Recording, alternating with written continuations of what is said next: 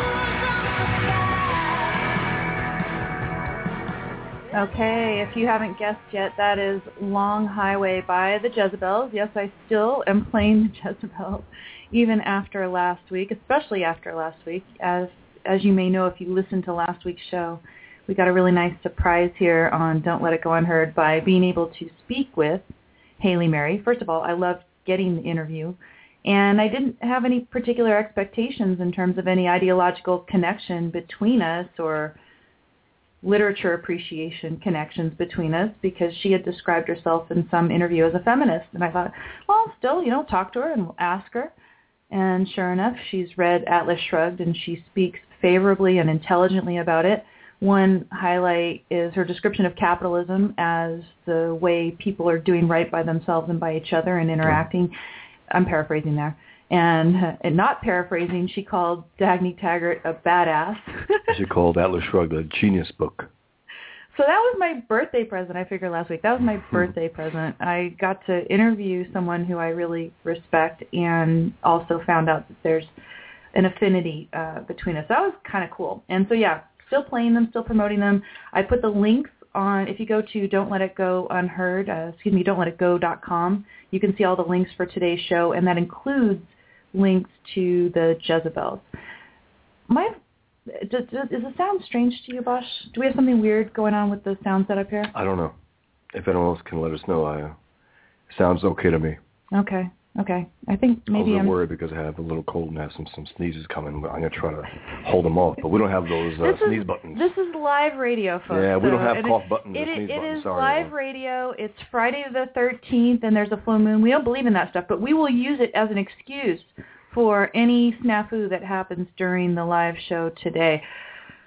Anyway, I'm happy to see some people over here in the chat room. One thing I was going to say is that if you are in the Chicago area, go check out the Jezebels tonight. I think there's tickets still available.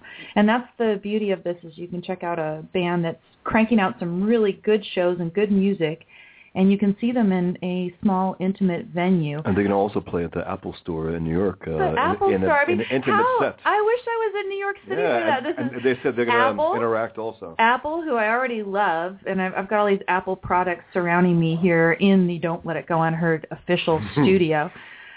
So you could see Apple products and listen to the Jezebels and maybe talk to the Jezebels at the same time. I think that would be really cool. I think our little time for our intro is growing short here, Bosch, and I got to find the actual intro music, or else I'm going to be toast, fast. Right? Yeah, can you believe? So we're about to get into the show proper. If you want to call in and talk about the story, 760-888-5817, or just chime in over here at the chat room at Blog Talk Radio, and we'll talk to you on the other side of the intro.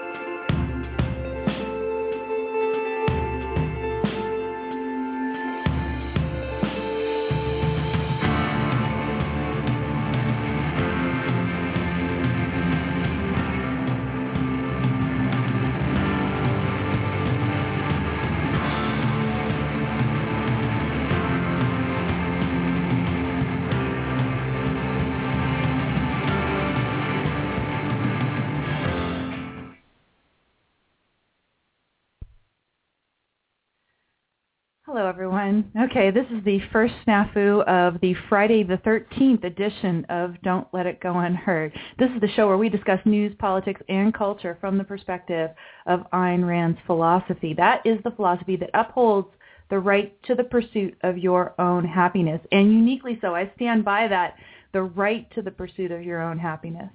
Other people are in favor of happiness. Who really supports the right to the pursuit of your own happiness but Ayn Rand? Right. Yeah, so... Anyway, I'm Amy Peikoff. Join me here in the studio, as usual, is cartoonist Bosch Foston. And if you go over to my blog at don'tletitgo.com, you will see I've titled today's show really about the issue of the Snowden, the one-year anniversary of the Snowden revelations. And there's been a lot of kind of perspective blog posts and shows about this. And the title is, Snowden Was Right to Fear That Nothing Would Change. And the reason I'm doing it is because of a request that I got this week. I actually got a request to shoot a 1-minute video, and it's going to be used in a show on Al Jazeera. No, I've never watched Al Jazeera. I've never been on Al Jazeera before. There is a show by Al Jazeera English. It's based in London, that show. The production of it is based there. And the show is called Listening Post, and I'm wondering how I got that. Was that? I think that was from. It's from this computer. Yeah, turn off the. We've got Mac. Apologize, everyone. Mac Mail on. We blame Bosch for that. Okay. Listening Post. Listening Post is a show that does a critique of news coverage of big stories, and it's only a half-hour show. It's going to be on Al Jazeera America if you watch it there. I believe it's going to be 8:30 a.m. Pacific time this coming Sunday, which I assume is 11:30 a.m. Eastern Time. If you go to Al Jazeera America's website, they have a schedule thing, and you should be able to scroll through the Sunday, June 15th schedule and find the show. I debated a little bit whether I should go on Al Jazeera, but I think really, especially the English version, is kind of posing themselves as liberal competitors with CNN. I was a little put off by the invitation. I thought about it, and I said, well, if I was invited to be on to debate G. Willow Wilson, the writer of Miss Marvel, Marvel's Muslim superior, I would absolutely jump at it. I would want the exposure. I want to go out there and take it to the enemy camp. Right. You know? And I've been on the Daily Show. That's an enemy camp as far as I'm concerned, and any of these shows. So, but you know, I mean, what do you say about the accusation that you're a quote unquote collaborator? I'm a collaborator. This is what I think that they have a lot more to lose ultimately. And you noticed I played the song Long Highway to start out the show today. This is a long-term battle, and there is no way that I'm going to appear on an objectivist news outlet with any reach anytime soon. And the whole idea is we're trying to be out there and penetrate the culture with the right ideas. And, yeah, go ahead. Sure. People told me also, hey, why are you going on the Daily Show? That's a leftist place. I mean, you should go on Fox. Is that I don't have I can't get on Fox. They haven't invited me. Right. Whoever invites me right now, really, I will absolutely consider it because I want my message out there, even if it's opposed to the entire, it's like if Marvel right now somehow, some way asks me, we want you to take over Miss Marvel, our Muslim superhero. I would, under the idea that I can basically make her leave Islam by the end of the series. Of course, it won't happen, but what I'm saying is I would do that. Right. Whatever they've done up to this point. Well, and part of my test is, are they going to include, and I was very careful to make a succinct, efficient 1-minute clip. They said, give us something around a minute. I gave them something just under 1 minute, which took me several takes to get correct. And it says exactly what I want to say, including the most controversial things that I say about privacy. You can see the link to the YouTube clip at don'tletitgo.com. I've posted it right there, so you can go ahead and play it if you haven't. If you want to see more videos from me in the future, go ahead and subscribe to the YouTube account. It's a Don't Let It Go YouTube account. I've never used it before. This is the first video. So I just figure, okay, this is a test. We see what kind of show this is, what they do with my clip, and if I get those ideas about the fact that privacy needs to ultimately be protected by our rights to property and contract, if I get that controversial stuff in there, I think ultimately I've gained more, and I don't think I've propped them up at all. And in fact, that they're giving exposure to ideas that are ultimately anathema to anything to do with Islam, for sure. What? So we'll see. Al Jazeera is owned by the government of Qatar, according to Wiki. Okay. But in Al Jazeera America, I don't know if that's the case as well. And they are putting all sorts of ideas. So the whole thing that they said is they want to get a variety of views on the topic of the effect of the Snowden revelations out there. I gave them my very controversial view. If they include that clip in whole, I think overall it's a win. Yeah, and if someone watches that and gets you onto a better channel, let's say someone at Fox is watching that, says I want her on my show. That's the benefit of going on like that. When I went on the Daily Show, I reconnected with an old agent of mine who's my agent today. Right. It might not have happened otherwise. It's just really to put yourself in position. And as Breitbart did, you got to go to the enemy camp. I mean, you really do. You can't just preach to the choir. You can't. I mean, we're not there. We're not there where we have a big enough audience anyway to preach to the choir. We got to go a little outside of that. We want to reach people who wouldn't necessarily be, locked into our ideas. Yeah. No. So I think overall. But, I mean, again, we'll see what happens with the show. I want to see what happens with the show. And what you can do is you can watch, if you have access to the Al Jazeera show, you can watch it and you can compare it to my clip on YouTube. So you'll see exactly what I sent them. It's only a minute, so you can really tell. They said it had to be a minute. It had to be continuous take. It gives me new appreciation for what Pat Condell does because I put as much as I could into the minute. Now, the thing with Condell is Condell doesn't have any particular time limit, so he doesn't have to cut it at exactly 1 minute or 2 minutes. But from what I understand, what he does is he doesn't even go by a script at all. And I imagine he was a stand-up comedian. Right. I think he was. And he probably writes something out, memorize it to some extent. He's excellent, by the way. If you haven't checked out his video, check out his new one. It deals with the word helpful. Helpful. When they that's not helpful. It's like people accuse me of my work against Islam. It's not really helpful. Right. And he has a perfect answer to that. No, I love it. I really love how no nonsense he is.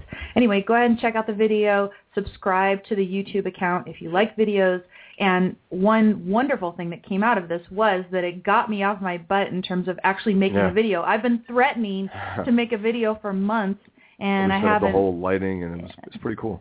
Yeah. Those who know my lifestyle know that it's kind of hard for me to take on an entirely new thing and to get the brain power to take on this project. So they said, okay, we need a video by tomorrow. I was like, okay, I guess I'm going to be setting up these lights and figuring out how to do this. And it actually wasn't as hard as I thought it was going to be. The hard thing here was just getting all the content I wanted to get into 1 minute and still be understood, which I think I achieved. Yep. So you can let me know if you think that that's true.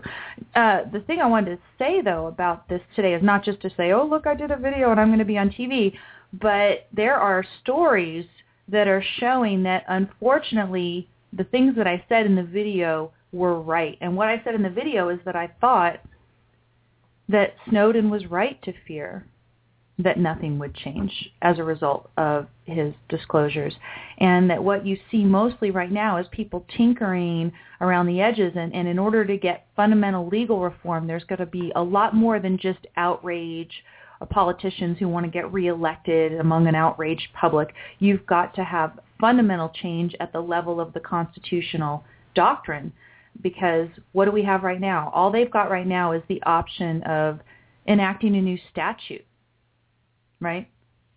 And a statute can just be repealed tomorrow. It's a very temporary thing. What we need to do is get all of this third-party data back under the umbrella of protection of the Fourth Amendment. And the only way to do that is to eliminate the so-called third-party doctrine. That's what I talk about in there. Here's a story that was shared with me this morning by Marianne Durad on Facebook. It's from investors.com. It's an IBD editorial. Headline is, and it's just published yesterday, so it was posted yesterday. The headline is that Obama is going to let the feds trawl personal financial data for so-called crimes. Sorry, he's going to let them. Let them trawl. He's not going to make them do it. He's going to let them. Okay, you guys want to do it? Okay, I'll let you do it. Because you have no invested interest in doing that. Well, he's fishing. He's fishing for crime. That doesn't exist. I'm sure all the people who are feds under him are... They're taking his orders. Well, yeah, they're taking his orders, and they're also people who are motivated like he is to, achieve some sort of a totalitarian state where he's going to get whatever his ultimate ends are. The first words in this editorial are Big Brother. It says, the Obama regime plans to let law enforcement agencies sift through Americans' most sensitive private financial information once it collects it as part of a vast new database. Your privacy is under threat. They say it was bad enough that the proposed National Mortgage Database Project could expose millions of Americans to identity theft, hacking, and fraud. Now we learn it could also expose them to prosecution. It says created and maintained jointly by the Federal Housing Finance Agency and Consumer Financial Protection Bureau, the database will store vast amounts of personally identifiable information as well as extremely sensitive personal and financial information that even the IRS doesn't collect. Includes your credit scores, performance data on credit cards, and home, auto, business, and student loans. Yeah. I would love a master hacker to flip this and go against Washington politicians and see what's in there. I mean, seriously. And reveal that. Well, and this is the thing, too. It's going to include, presumably, all these politicians' data. And if it does, that means that any current president, Obama, or anybody after that, is going to be able to hold something over these guys because it's going to have their information in that database, too. If you remember, who's the guy from Vermont, Sanders, who put the query? Yeah, the socialist. He put the query to the NSA rep and said, are we also in Congress being watched? And they said some vague thing about you enjoy the same rights as all the rest of the American people, meaning which means no you rights. also your rights are being violated as well. Exactly. So everyone, including the politicians, are under surveillance. And again, a lot of this, you'd say, okay, well, it wouldn't be such a big deal if the government didn't have the power to initiate force against American citizens and act on all this data. So, for example, with the IRS, increased audits and all this stuff. But I maintain that even if the government supposedly right now didn't have the power to initiate force against citizens except for trolling through all this data against their will, it would still be an outrage because it would infringe on our privacy. And privacy alone, regardless of whether the government's going to act on this data about us or whether we're going to be deemed criminal in the eyes of the government, privacy alone has a value, and that value has been taken away from us. We do not have any kind of idea that we have privacy right now, and that is no doubt affecting our productivity, no doubt affecting our enjoyment of our life and in relationships. This is all stuff that I've been talking about in my lectures and that I'm going to incorporate into my upcoming book. But I maintain that even if the government couldn't do anything about whatever it found in here, just the collecting alone is a violation. So, but they're taking it as a given. And who's arguing against this? I mean, Rand Paul brought it up in one instance. Right. I think the third-party document hasn't mentioned it since. Well, it's in the lawsuit, and I don't know what the status of that lawsuit is. That's what I'm saying. We haven't heard a peep out of it. Maybe it wasn't that important to him. Maybe in the time when this privacy thing became quote-unquote hot, he jumped on it, and that's it. Right. Now he's off of it. So can't be trusted. In addition, this repository that includes the credit scores and the performance data on your credit cards, home, auto, business, student loans, it's going to be linked to your name, telephone numbers, social security number, employment records, address, date of birth, as well as race and religion. Big database. It's collecting the data, they say, for research and policy making. It says that according to a new notice posted in the Federal Register, it's also described, the following is also described as routine use for the database. And remember, all they have to do now is just declare that they're going to be doing this stuff with the information, and then that suddenly makes it legal. Yeah. The third-party doctrine means that once you have shared this information with a third party, which you have to do today in order to survive or in order to thrive, you're sharing information with third parties all the time in order to do everything all day long. Something else I talk about in my book. But when you've done this, and then when the government declares that, oh, you shared it with a third party, well, now we can get our hands on it. We don't need a warrant. All we need to do is to put something in the Federal Register saying that the database has a routine use, and then suddenly we can do whatever we want with it. Here's the quote from the Federal Register. It says, where there is an indication of a violation or a potential violation of the law, whether civil, criminal, or regulatory in nature, and whether arising by general statute or particular program statute, or by regulation, rule, or order issued pursuant thereto, the relevant records in the system of records may be referred as a routine use to the appropriate agency, whether federal, state, local, tribal, foreign, or a financial regulatory organization, including the Financial Crimes Enforcement Network or other law enforcement and government entities as determined by FHFA to be appropriate, and that are charged with the responsibility of investigating or prosecuting such violation, or charged with enforcing or implementing a statute or rule, or blah, blah, blah, blah, blah. Point is, if we feel like it, we can dig into your personal data. That's basically what that says there. Yep.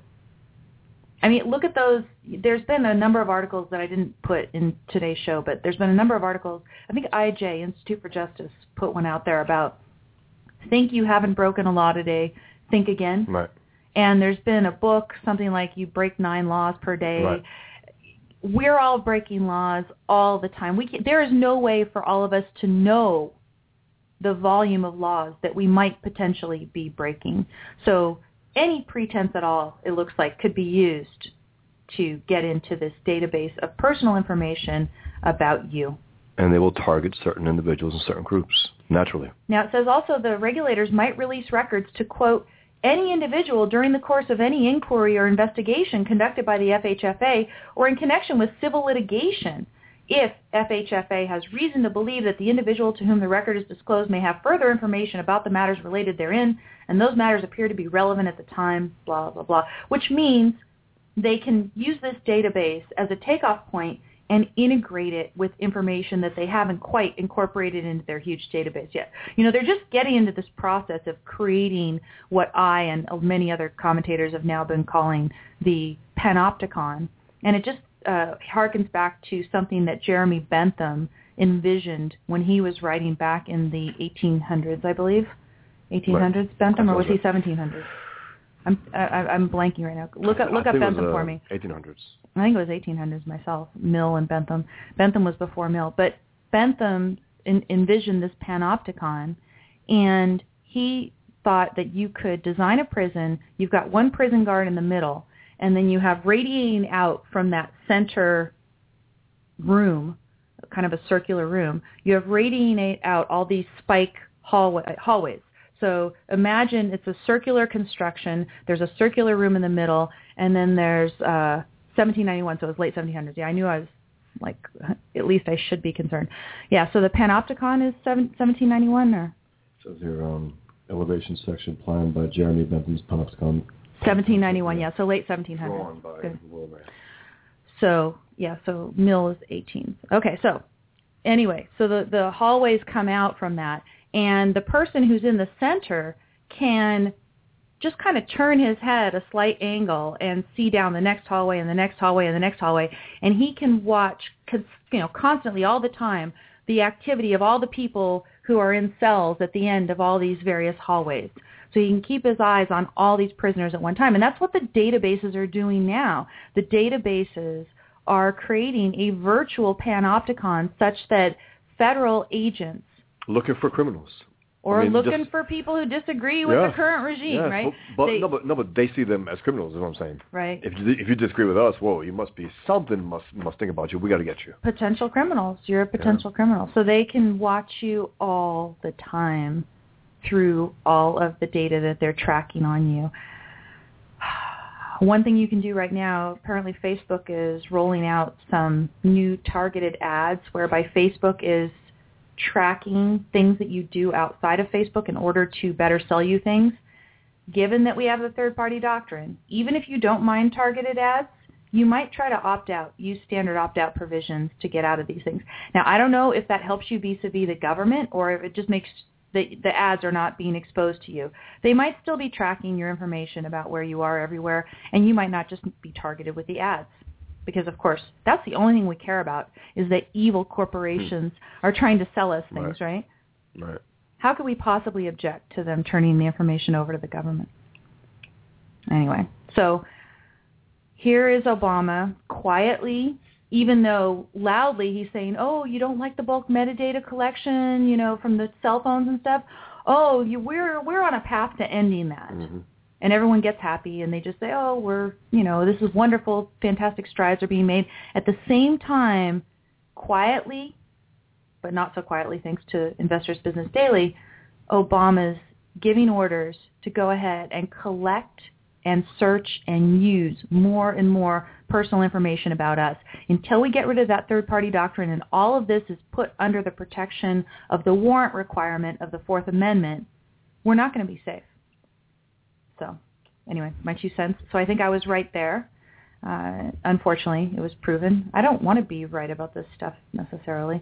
Another thing that I'm right about, and I'm actually pleasantly surprised about this one, is that Apple is making plans to protect our privacy more vigorously.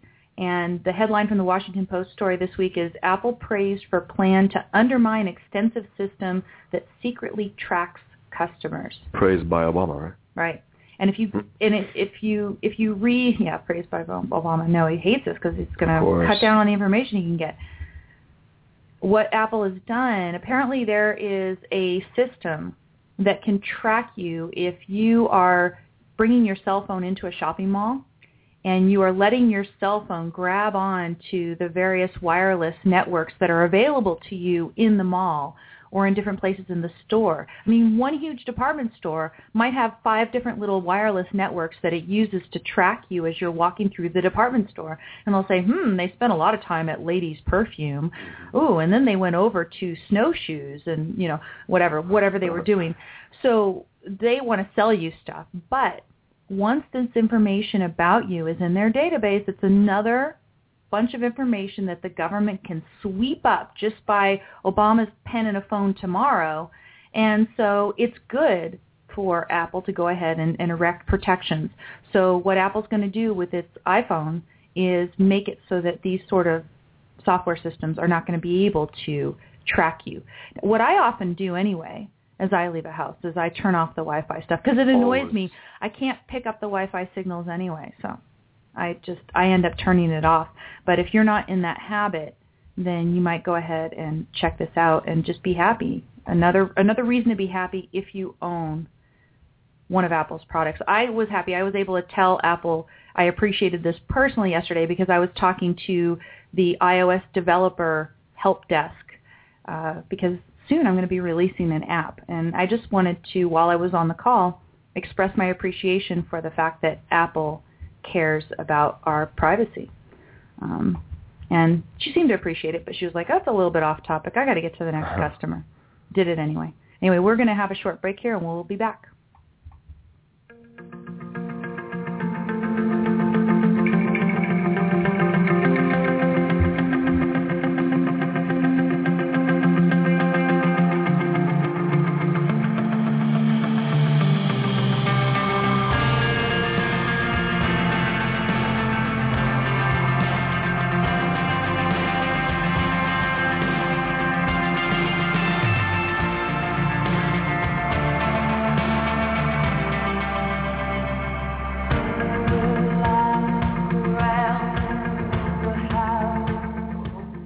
Okay, one bumper executed sort of smoothly. Mm-hmm. Of course, the intro was, I don't know. It is Friday the 13th. That's my excuse all day long today. I have to have an excuse every week. State Defiance over here in the chat room at Blog Talk Radio says, did they collect Obama's college records and Kenyan birth certificate record data? Probably not. I wonder who is exempt, you know? Right. Members of Congress apparently aren't exempt. None of us are exempt. I guess those who are collecting the data are exempt. Maybe even they aren't exempt because they have a very patriotic sense of duty to keep their data in there. Uh-huh. Maybe, you know, they know the ways that you can tweak your lifestyle in order to avoid some of the data collection and still live a life.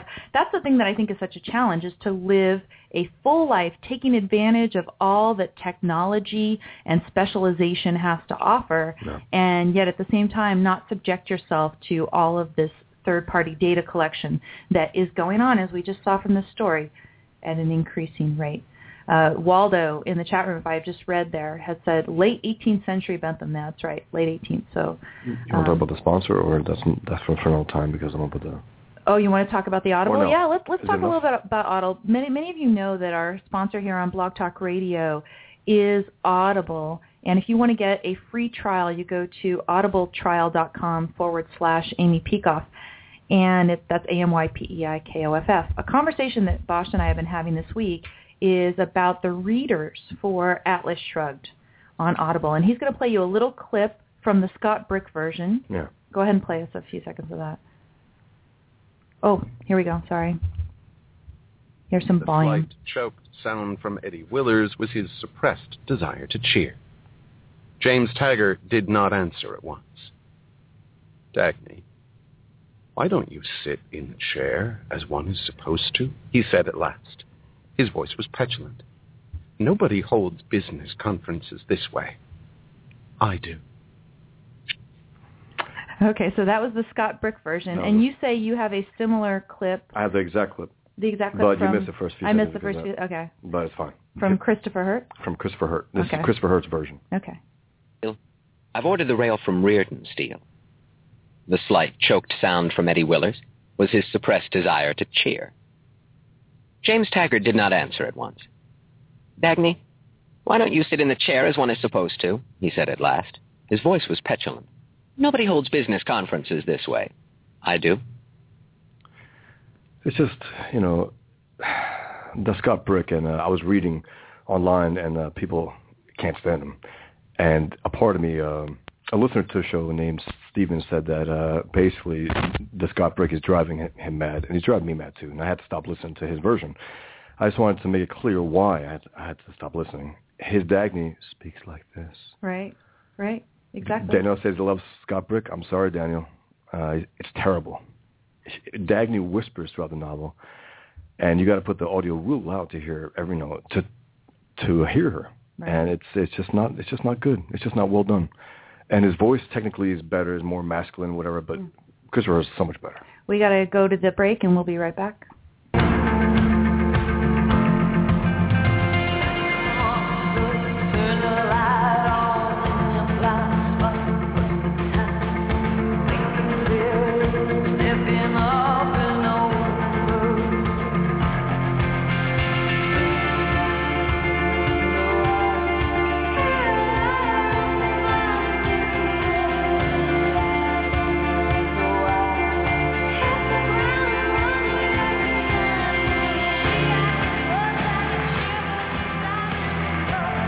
Okay, I could just keep listening to that song. Oh, yeah. That's excellent. Can I just follow up about that for 1 second? Okay, so over the break there, we were just talking about the Scott Brick versus the Christopher Hurt recordings of... Unabridged Atlas Shrugged. Unabridged Atlas Shrugged, yes. On Audible. Yeah, Christopher, when I first heard his version, I thought his voice was a little high, and I was like, well, but he enunciates very well, he's very well spoken, and he acts the characters very well. Scott Brick, on the other hand, has this, it sounds like an elitist snob. And when he's speaking as Dagny, he whispers. And it's just annoying, it's just unlistenable. And, as Steve said in a message, it's driving him mad, and I think that might be part of it. You never know. Maybe they put this guy who drives readers mad on Atlas Shrugged to make people, to discourage them from listening. I'm not joking. Who knows, what people are behind these things and what they're thinking. M in the chat room, I'm with a whole bunch of numbers. I can't say those, but it says he did play a Vulcan in the Star Trek series. Is that right? Yeah, well, he speaks like a Vulcan. And Waldo says, agreed about elitist snob. It really does. It comes off like that. And Christopher Hurt is a lot more vibrant, a lot more alive. And you know what? And there's also a minute pass between Christopher Hurt's version. I think Scott Brick's version is a lot longer, which tells you something right there also. He's drawling it out. You know what I mean? It's pretty funny. A minute's longer. So, but mostly it's the fact that Dagny appears inaudible to you is kind of weak. It's supposed to be audible books. Can you believe I did that? Yeah, no, Dagny's a powerhouse. Freudian slip. Dagny's a powerhouse, and she has to, you can't go on there and say, hey, I'm Dagny. No, but you have to bring some life into her voice, into her, and he doesn't do that. Scott makes it like a little lady who's just, it's like, what? And he makes her sound arrogant. Daniel in the chat room says, I am the only Scott Brick fan, but I will stand my ground like a Spartan. And he says, you're wrong, Bosch. I mean, maybe Daniel's got to get his ears fixed, something. You know what I mean? Something has to be done, If you want to chime in on this or anything else, you can call us at 760-888-5817, or just continue to chime in here in the chat room. Daniel says she's not sound weak at all. You're not the only fan of Scott, so okay. Daniel, this is the way Scott Brick would read your text right there. She doesn't sound weak at all. That's how he would read that, as Dagny. Or, she doesn't sound weak at all. I mean, it's just really annoying, man. I couldn't do it. Maybe different strokes for different folks, and that's maybe the cool thing about technically, Brick has a better voice, technically speaking, than Christopher Hurt. Christopher Hurt uses it far better and uses it a little more aggressively, with a little more life into it. And you need that for Atlas Shrugged. You need that. It's 1,000 pages long. I mean, how many hours is it? Hours and hours. 50 hours? Right. Okay, well, everybody can decide for themselves. They can, if you haven't already subscribed to Audible, go to audibletrial.com/Amy Peikoff, and you can sign up for your free trial with a free Atlas Shrugged. But what we're recommending you do is you listen to whatever samples they offer there first before deciding which one you want, because it looks like it's a matter of opinion here in the chat room. Daniel says there's an undertone of intensity in Scott Brick's Dagny, and that you can hear her disgust with Jim. Well, it has such a deep undertone, it'll never surface. You know what I mean? It's so deep I can't even notice it. That's how deep the undertone is. You guys are so bad. Terrible. Okay, we are going to get behind here, and I'm actually surprised that Daniel isn't already on my case to move along, because we have a huge list of stories over at don'tletitgo.com, and we want to continue on that. We started on privacy, where basically I'm just saying, yeah, I told you so, which is kind of a boring thing to say, but when it's some issue that's as important as this. Let's have a little bit of fun here. I think it's the schadenfreude isn't bad if the person who we're gloating over is a terrible rat. Yeah. Hillary Clinton is having a terrible, terrible week this week, and the latest story is this one that Bosch sent me this morning. It's from Breitbart.com, and Hillary is avoiding the press. She says that she has a deal not to answer questions. With whom? Yeah. A deal? Right. The New Deal? You know what I mean? The New Deal? It says, during her book tour, former Secretary of State Hillary Clinton claims that she has a deal not to talk to reporters who are not pre-screened. I mean, what is this? Yeah. Protect me, protect me, protect me. I'm going to be president. Don't ask me why. I mean, here is the thing. She supposedly is going to be running for president, right? Yeah. Well, she's been running president for the last 2 decades, I think. Right. Oh my gosh, you're talking to Siri. Yay! Siri is butting into our radio. Maybe that's the NSA, actually. Hello, NSA. We forgot to say hello to the NSA. They are. My deal with her is I don't offended. ask her questions. I didn't ask her a question. It just popped up. You have a deal with Siri? Yeah. Siri asks you, and you say, I don't answer? Yeah. Okay, yeah. NSA, you can call in 760-888-5817. You don't have to go through Bosch's Siri over here the way you just did. So, Hillary Clinton, supposedly running for president, and yet she's not going to answer questions she doesn't want to answer. Imagine what kind of campaign. Carefully scripted. He got it. State Defiant says, Hillary is intentionally having bad press to take the emphasis off of her cankles. You know it's true. No. Here's the thing. Okay, so I went to UCLA for undergrad, and I started out doing a little bit of grad school stuff there in civil engineering, and then I went over to law. But when I was there at UCLA, the Clintons came for an appearance in person. So I saw Hillary Clinton's legs in person, and they were horrible way back when. I don't even want to know how many years ago that is. That is terrible. The kind of the, because, you know, again, you know. Well, that's why she always wears pants now. It is. But, you know, we as women, we expect that thigh is going to jiggle a little bit. You know, it's really hard to get like a super solid thigh, and you really don't want that. It's not feminine, okay?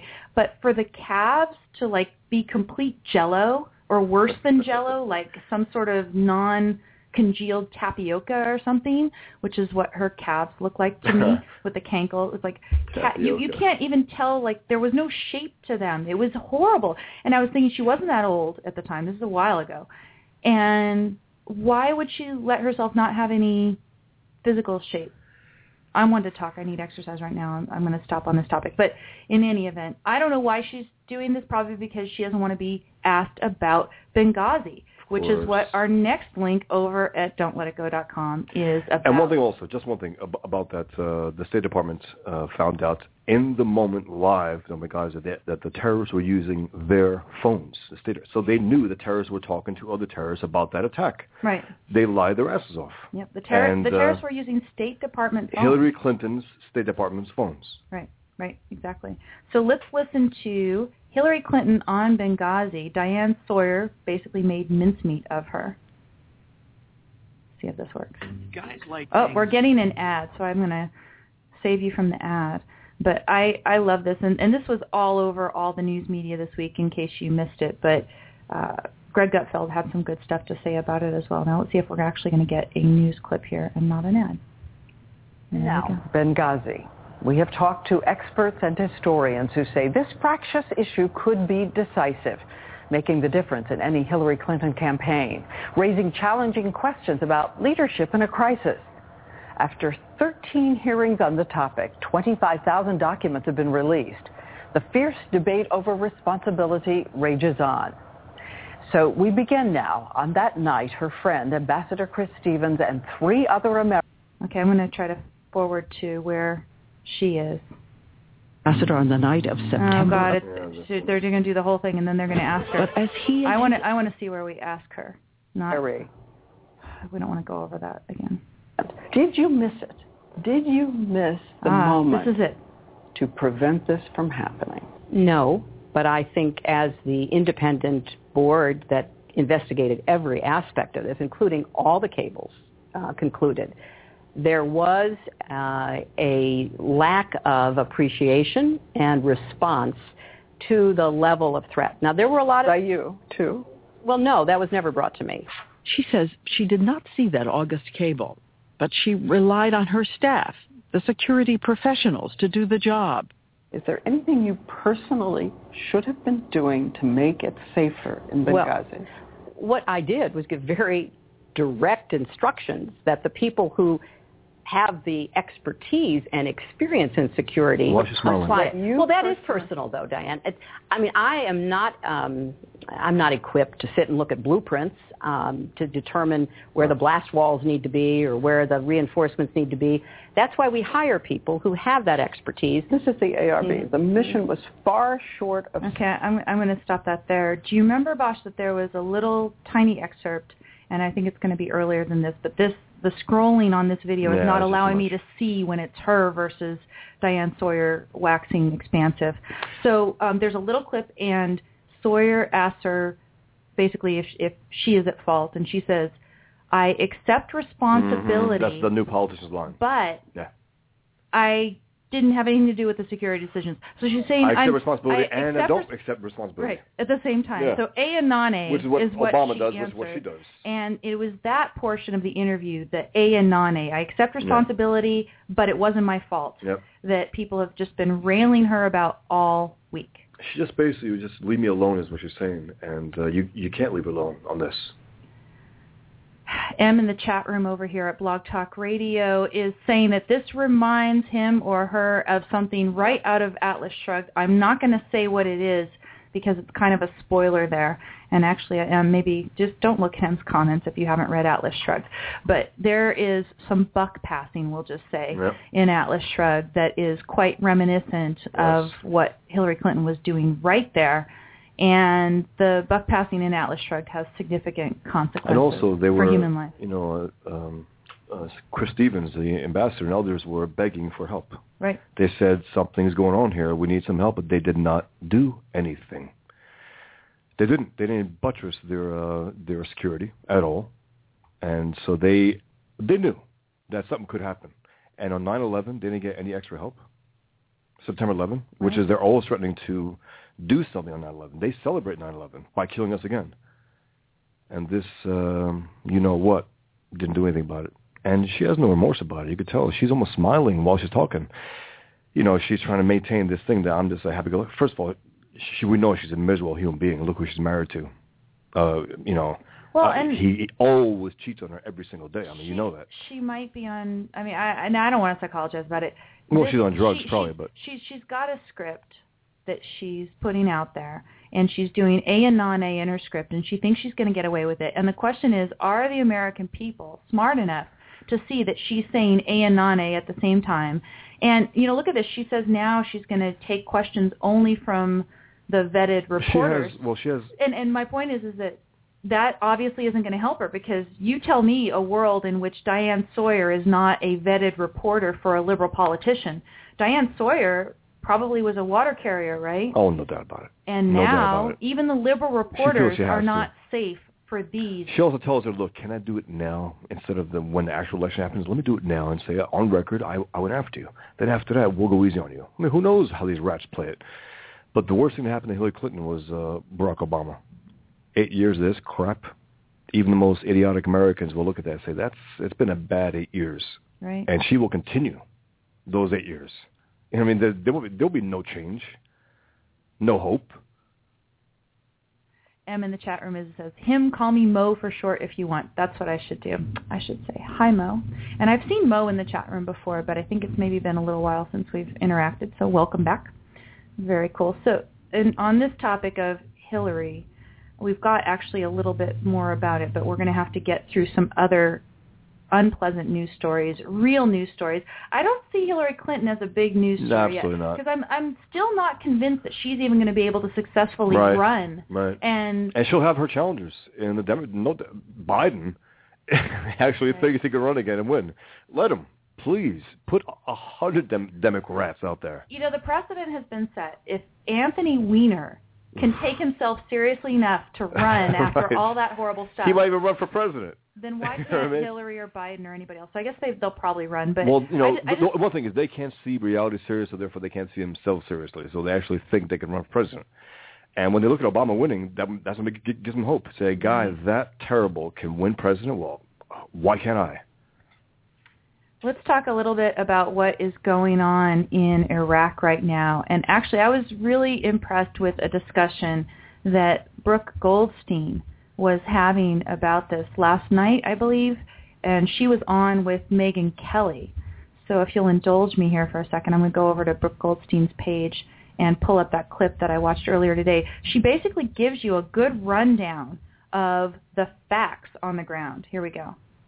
We are learning more about this al-Qaeda offshoot that now reportedly controls nearly a third of Iraq. The commander of this al-Qaeda spinoff now controls the world's wealthiest terrorist group. They just stole $400 million from an Iraqi bank, which they went in and seized. Some are even calling him the new bin Laden. Today, Republican lawmakers warned that man could soon order a terror attack on our soil. if the U.S. doesn't make some serious policy changes and fast. The ISIS have as part of their agenda to attack our homeland. The next 9/11 is in the making. Brooke Goldstein is a human rights attorney and director of the Lawfare Project. Do you believe that it's that bad? The next 9/11 is in the making? Former guest on the show. I have to say the comparison between al-Baghdadi and... That's this bad guy heading right, up. of ISIS, the head, and Osama bin Laden is quite an apt one for every reason that Mark said, is that basically ISIS has now been resurrected from the dead because of the void that we left in 2011 in Iraq, and because Syria is now a training ground and a recruitment ground. And if we learned anything from 9/11, we know that all you need is an American passport, access to within our borders to be able to carry out an attack. Mm-hmm. And we are seeing now, American citizens, European citizens, Canadian citizens are now being recruited to train along ISIS, along other al-Qaeda affiliated groups in Syria. We had the first American suicide bomber in Syria. The attack on the Jewish Museum in Brussels was carried out by a jihadi who was trained in Syria. So they are now coming home, and God forbid we should have another 9/11. But if we don't take ISIS seriously for the threat that it is, a theologically motivated threat that wants to wage war against the West, that is threatening now Jordan. They're threatening to invade Jordan and kill the king there, the Hashemite king. And you can only imagine what their plans are for Israel. They've stated what their plans are. We don't have to imagine. They've threatened to invade Gaza and Lebanon. Jordan is now calling for immediate American military assistance to secure its borders. But if we weren't willing to provide assistance to Iraq, where we've thrown $15 billion to train the Iraqi security forces that we've been misled to believe are capable of defending themselves, why would we be willing to help Jordan? But you look at this group headed by this very mysterious guy. He's not like some of the other al-Qaeda leaders. He doesn't like to be seen on camera. He maintains a disguise. His whereabouts are unknown. He's not a flashy guy. He's about 42 years old, we're told. But you look at their tactics, Brooke, and they're so brutal. I don't want to get into the details, but it's as brutal as you could possibly imagine. You have to feel for the Iraqi police force, which is, they are not prepared morally for the type of beheadings and being shot down in the street. I'm going to go ahead and pause it right there. And you can watch the rest of this clip. There's another minute and a half or so. I highly recommend go check it out. Go to Brooke Goldstein's page on Facebook, and she posted that clip today. It's a clip up on YouTube. She is excellent. She's excellent. If you notice, Megyn Kelly was bringing in some things that were not quite as relevant in the background, whether he's flashy, whether he wants to be on camera or not. Maybe that can make him less stupid, easier, harder to catch, etc., than bin Laden, who liked to appear on camera. But this is non-essential stuff. I did like the fact that she says, okay, it's so brutal, I don't even want to get into it. But here's Brooke basically saying exactly what's going on, that we had left this burning ember not squashed out in the past, and now they've gotten all this power. I think they've taken about a third of the country. They stand to maybe go to Baghdad. We have a huge embassy in Baghdad, and I learned a lot from reading Tammy Bruce's column today. Tammy Bruce has a column over in the Washington Times, and she, you got the link at my blog at don'tletitgo.com to that, but she was pointing out the fact that basically, who knows, there's a bunch of Americans there. It's a $700 million embassy. It's supposedly our biggest and most luxurious embassy in the entire world. Why are we doing that? In a hellhole? In a hellhole. It's a huge mess. And what Brooke ends up ending this clip with is basically saying we can't have this non-engagement policy because these guys are serious. They're going to come after us. They're going to come after Israel if we don't do something. And then the question is, what do you do?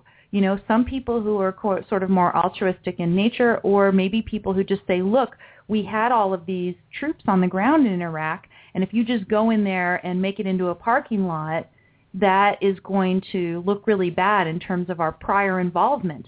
It's a really sticky situation. What do you think, Bosch? I'm thinking of another kick-ass woman, Monica Crowley, who says something. Look at these kick-ass women, right? I'm a woman. I work for a woman sometimes, Tammy Bruce, who kicks some butt. We've got Brooke, who's been a guest on this show. Ayn Rand, Diana butt. Sally, Ayn Rand has inspired this show. She kicks some butt. Here's Monica Crawley Yvonne on Warner, the jihadist Frank Warner's threat. wife, Pigman's wife. This what? is fictional. Come on, let's go. So go ahead and here. You want to plug it in that way? Okay, check out what Monica Crawley said in regarding the Bergdahl case and the enemy that we're facing. Okay. Monica Crawley on Sean Hannity. Monica Crawley, I interviewed the platoon medic yesterday, and the platoon medic told me that it was worse than this. It was 6 dead soldiers, but many other injuries. Some of the injuries were guys that lost their legs and their arms, their Humvees. Even though they were uploaded Humvees, they were still getting blown up. And they're not telling the families what happened here? You know what? At the end of Saving Private Ryan, when they locate Private Ryan, they say to him, we lost a lot of guys looking for you. The difference is Private Ryan in the movie was a hero, unlike this guy who's a deserter and possible traitor to his country. The parents who should have been in the Rose Garden with the president are sitting right here. The parents who lost their sons in the line of fire looking for this guy. And the truth is that we are in a holy war. This is a holy war. Whether we want to see it that way or not, whether it's politically correct to say it or not, this is the truth. And the enemy gets a veto. They get a vote as to whether or not we're still in this war. So this commander-in-chief can come out publicly and say repeatedly, the war is ending, it's over, we're bringing home our guys. The enemy has a vote on this. And this jihad will be perpetual until the infidel is done, gone, killed, or in submission. That is the truth of the other side. We're in this holy war not because I'm saying it, but because the enemy is saying it. We have a U.S. soldier who by all accounts now looks like he has turned and is now fighting that holy war on the other side. He better be held to account. We're going to see what happens. Excellent. Wow. Truly, and it reminds me of one thing that I really liked about the Goldstein clip here, and that's that Goldstein pointed out that they are theologically motivated. That was excellent. That was a big standout. She makes a point of saying, yes, this is a religion. It is a bad, horrible religion that has, as Monica Crawley just said as well, that has not been reformed or moderated throughout the centuries. That can't be. You can't moderate it. Other religions. You can't. Yes. There was the Crusades and all this stuff, but right now, which was a response to the jihad, religion in the world that is motivating the most brutal violence, so much more of it of late over in Iraq now. It's Islam. So anyway. With infidel weaponry, they can, they could do endless horror, commit endless horror. So kudos to these brave women who have been out there on Fox stating the truth. I'm very impressed with that. Let me get back over to my endless list of links at don'tletitgo.com. It seems endless, right? There's one article, and apparently Obama slipped and used the right term. Over here in the chat room at Blog Talk Radio, Mo and others, I think, also have been pointing out the fact that we have called, recently in this country, we have called terrorist strikes workplace violence, particularly the Fort Hood massacre was Obama. Called an instance of workplace violence. And yet, recently, Obama has called the people who are fighting us He called the jihadists, which is shocking. It might be a first, and it will definitely be a last. So, that was notable. But more disturbingly, the stories that are coming out, including this one, they're talking about a little speech or talk that where was this? He was talking. I don't know. There's some interview that he's being given here right now because he's sitting down. In any event, what he's saying is that he wants to, in effect, put together a slush fund and get some other people in the Middle East to fight the bad guys that seem to be the bad guys at the moment. And let's not ourselves really get involved in this. Let's go ahead and give money and materials to the other. And that always leads to disaster, the most recent disaster of which, of course, is what's going on in Iraq right now. And as Tammy Bruce points out in her column, one of the things that this ISIS group in Iraq has been able to do now is capture the equipment that we gave to the Iraqis to supposedly keep the peace for themselves over there. So once again, the money and materials and everything else is ending up in the hands of the bad guy, and it needs to stop. You can't have Obama saying that he hasn't learned this lesson. And why will the Iraqis go after Islam's heroes, the jihadists? What incentive do they have? Right. None. Right, exactly. I know. Anyway, we're about to go into a break here, and let me see if I can get my music started. We will be right back after the top of the hour.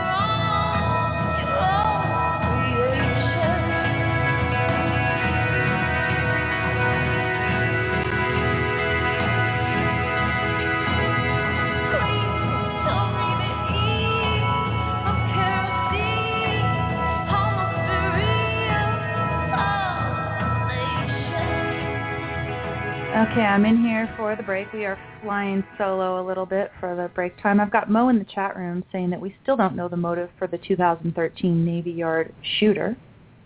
That would be good to know. Steve in the chat room has shared a link if you want to go check it out over here at Blog Talk Radio. It says the guy in this video has made it his job to tell this true story of the Islam and the West. So definitely go check that out if you are interested and you're here listening live. State Defiance says that when we have the next terrorist strike, Obama will declare martial law. And I don't know if exactly that is true, but what I do know is there is a story that was going around earlier this week that Obama praised a program in Australia that consisted of confiscating automatic weapons.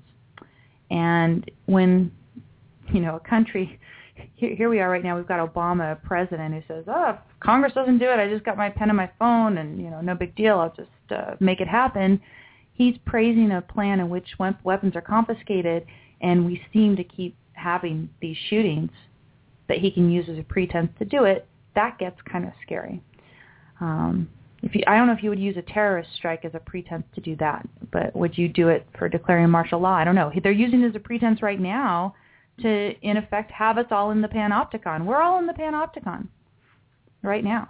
We're all in this virtual prison in which they can watch us all the time. And right now, this is, again, going back to the point before. Right now, we're in a situation where our government can and does initiate force against perceived dissenters. Tea Party, right? The Tea Party supporters were audited at a rate of 10%. That's what they found? Yeah, at a rate of 10%, which is much higher than the average IRS tax audit rate. So things are happening based on a person's expressed ideology that the government is being able to find out by collecting all this information about us. So not necessarily martial law, but virtual. They're going after the pro-private sector individuals. And they're targeting those who are against big government, not government, but against big government. Right. Now here we're in this kind of bonus segment that the Blog Talk Live listeners get to listen to over at Liberty Express Radio. They're not hearing all of this stuff, but I was going to talk a little bit about, Bosch and I have this project that we have been waiting for literally for years. And we did get information. God, Siri keeps bugging into our conversation. Is this the NSA again? We've got you. Panopticon. We're watching you. But this project is very close, I think, to finally happening. Now, I would say with fair certainty that within about 2 months we should be able to announce this very exciting project. And we will announce it likely on this show.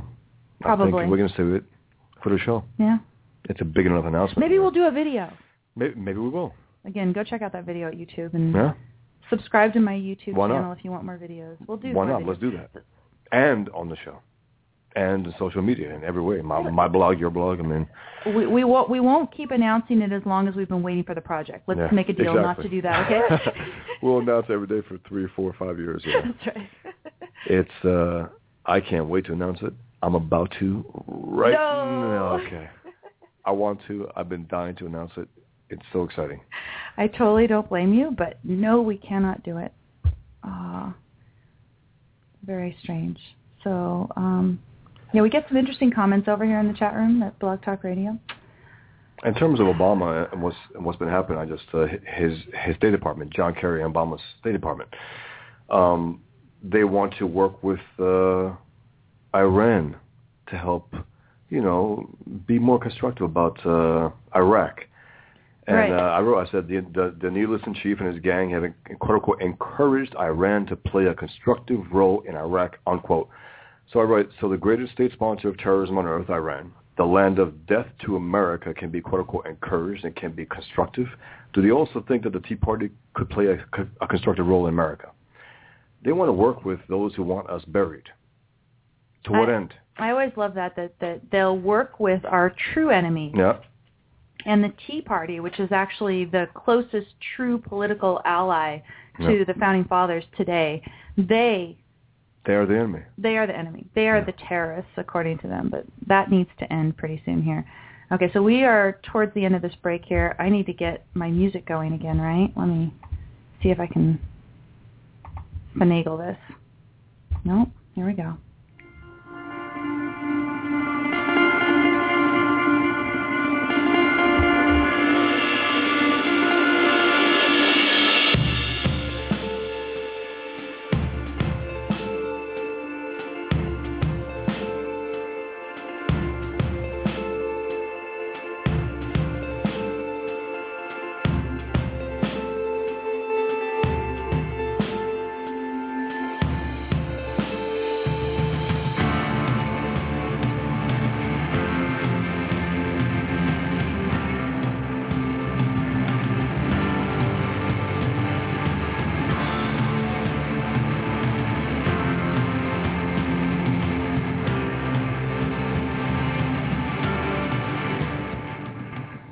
Hi, you are listening to Amy Peikoff. This is the second hour of Don't Let It Go Unheard, June 13th, Friday the 13th of 2014. I've got cartoonist Bosch Boston here in the studio with me again for the second hour of the show. Go to don'tletitgo.com for all the stories that we are dedicatedly trying to get through and discuss today because we think they are important enough and worth your time. So again, don'tletitgo.com. Join in the chat room over here at Blog Talk Radio. You can also call in and speak to us if you like. The number is 760-888-5817. Again, that's 760-888-5817. In the first hour, we were discussing privacy issues, of course, in connection with my first YouTube video. If you missed it, go check it out. And a little bit about Hillary, just obligatory Schadenfreude stuff that we... Schadenfreude is not bad if the target is a horrible person. And then some very sobering news about the consequences of Obama's foreign policy and the results in terms of what ISIS is doing in Iraq. And what would you do right now, Bosch, if you were president and ISIS is doing what they're doing? Would you just level it like a parking lot? I say, where are they? What area are they around? Okay. And that's it. Well, they've got them out. They've got a third of the country now. Well, wipe them out. Bomb them to a mass destruction level. What do you say to... It tells the world, I think we have to retire jihad. Right. I think if you take it out of context, that is exactly the right thing to do. But what I wonder is, if you do that, if you just level the place, what do you tell the soldiers, the families of the soldiers who served in Iraq? What do you tell them now that they've taken over? What do you tell them now that they can run free? I agree something has to be done. I agree something has to be done. And I agree that... What I'm saying is there has to be a major hit against the enemy that we have not done for a dozen years. We have to hit them in a major way. I agree we have to hit them, but I don't know if we can just make it into a parking lot. And, we were watching 24 this week. Yeah. And I don't want to give anything away, but one part of what's going on in 24, the new extra bonus series that we're getting right now, is they're demonstrating the targeting ability of drones. And I'm thinking, send some drones over and really do some damage, but some targeted damage. Sure. And that the reason that you might do that as opposed to just turn the whole thing into a parking lot is because we have right now in our country so many brave men and women who served in Iraq. Some people gave their lives. Their families are suffering from the loss of their dear family members. But again, and what do you tell these people if you say, okay, well, we're just going to give up the whole thing and wash it? Yeah, but the enemy is more powerful than ever right now in Iraq. I know. I agree. That's the whole point. And so to not let their deaths go in vain. Now, Daniel in the chat room agrees with you. And he says, you tell these people that a mistake was made and we're going to correct it now. Yes. If this country's past policies are an excuse not to change, then we're screwed. You can't succumb to the ideological equivalent of sunk costs. Now, what I would say, Daniel, is if I agreed that you couldn't efficiently wipe out these guys using drones or other things, don't put more of our men's lives at risk. No way. Okay? But they're not worth it. You can do a hell of a lot of damage with some drones over there versus like send a nuke and make it into a parking lot or whatever that you could do. What I'm saying is you got to make a major counterattack that the entire Muslim world feels and says, uh-oh, they're going to come after us. And I think we have to stop. And if we need to do another one, fine, we do another one and another one till they stop. World War II, they submitted because they knew they'll be utterly destroyed. And we haven't gotten anywhere close to that. We have sacrificed, thousands and thousands of civilian lives, soldiers, for what? For the enemy to have a stronghold now in one of the countries that we went after? Right. Unacceptable. Well, and then again, what is Obama proposing? Obama's not proposing either of the options that we're talking about here. He's irrational. He's a nihilist. We're talking about... And he's pro-Islam. Right. And what does he want to do? He wants to work through other Muslims. Yes, and not just other Muslims. He wants to work through the greatest state sponsor of terrorism. Iran, whose calling is death to America. That's what they live off of. 30-plus years.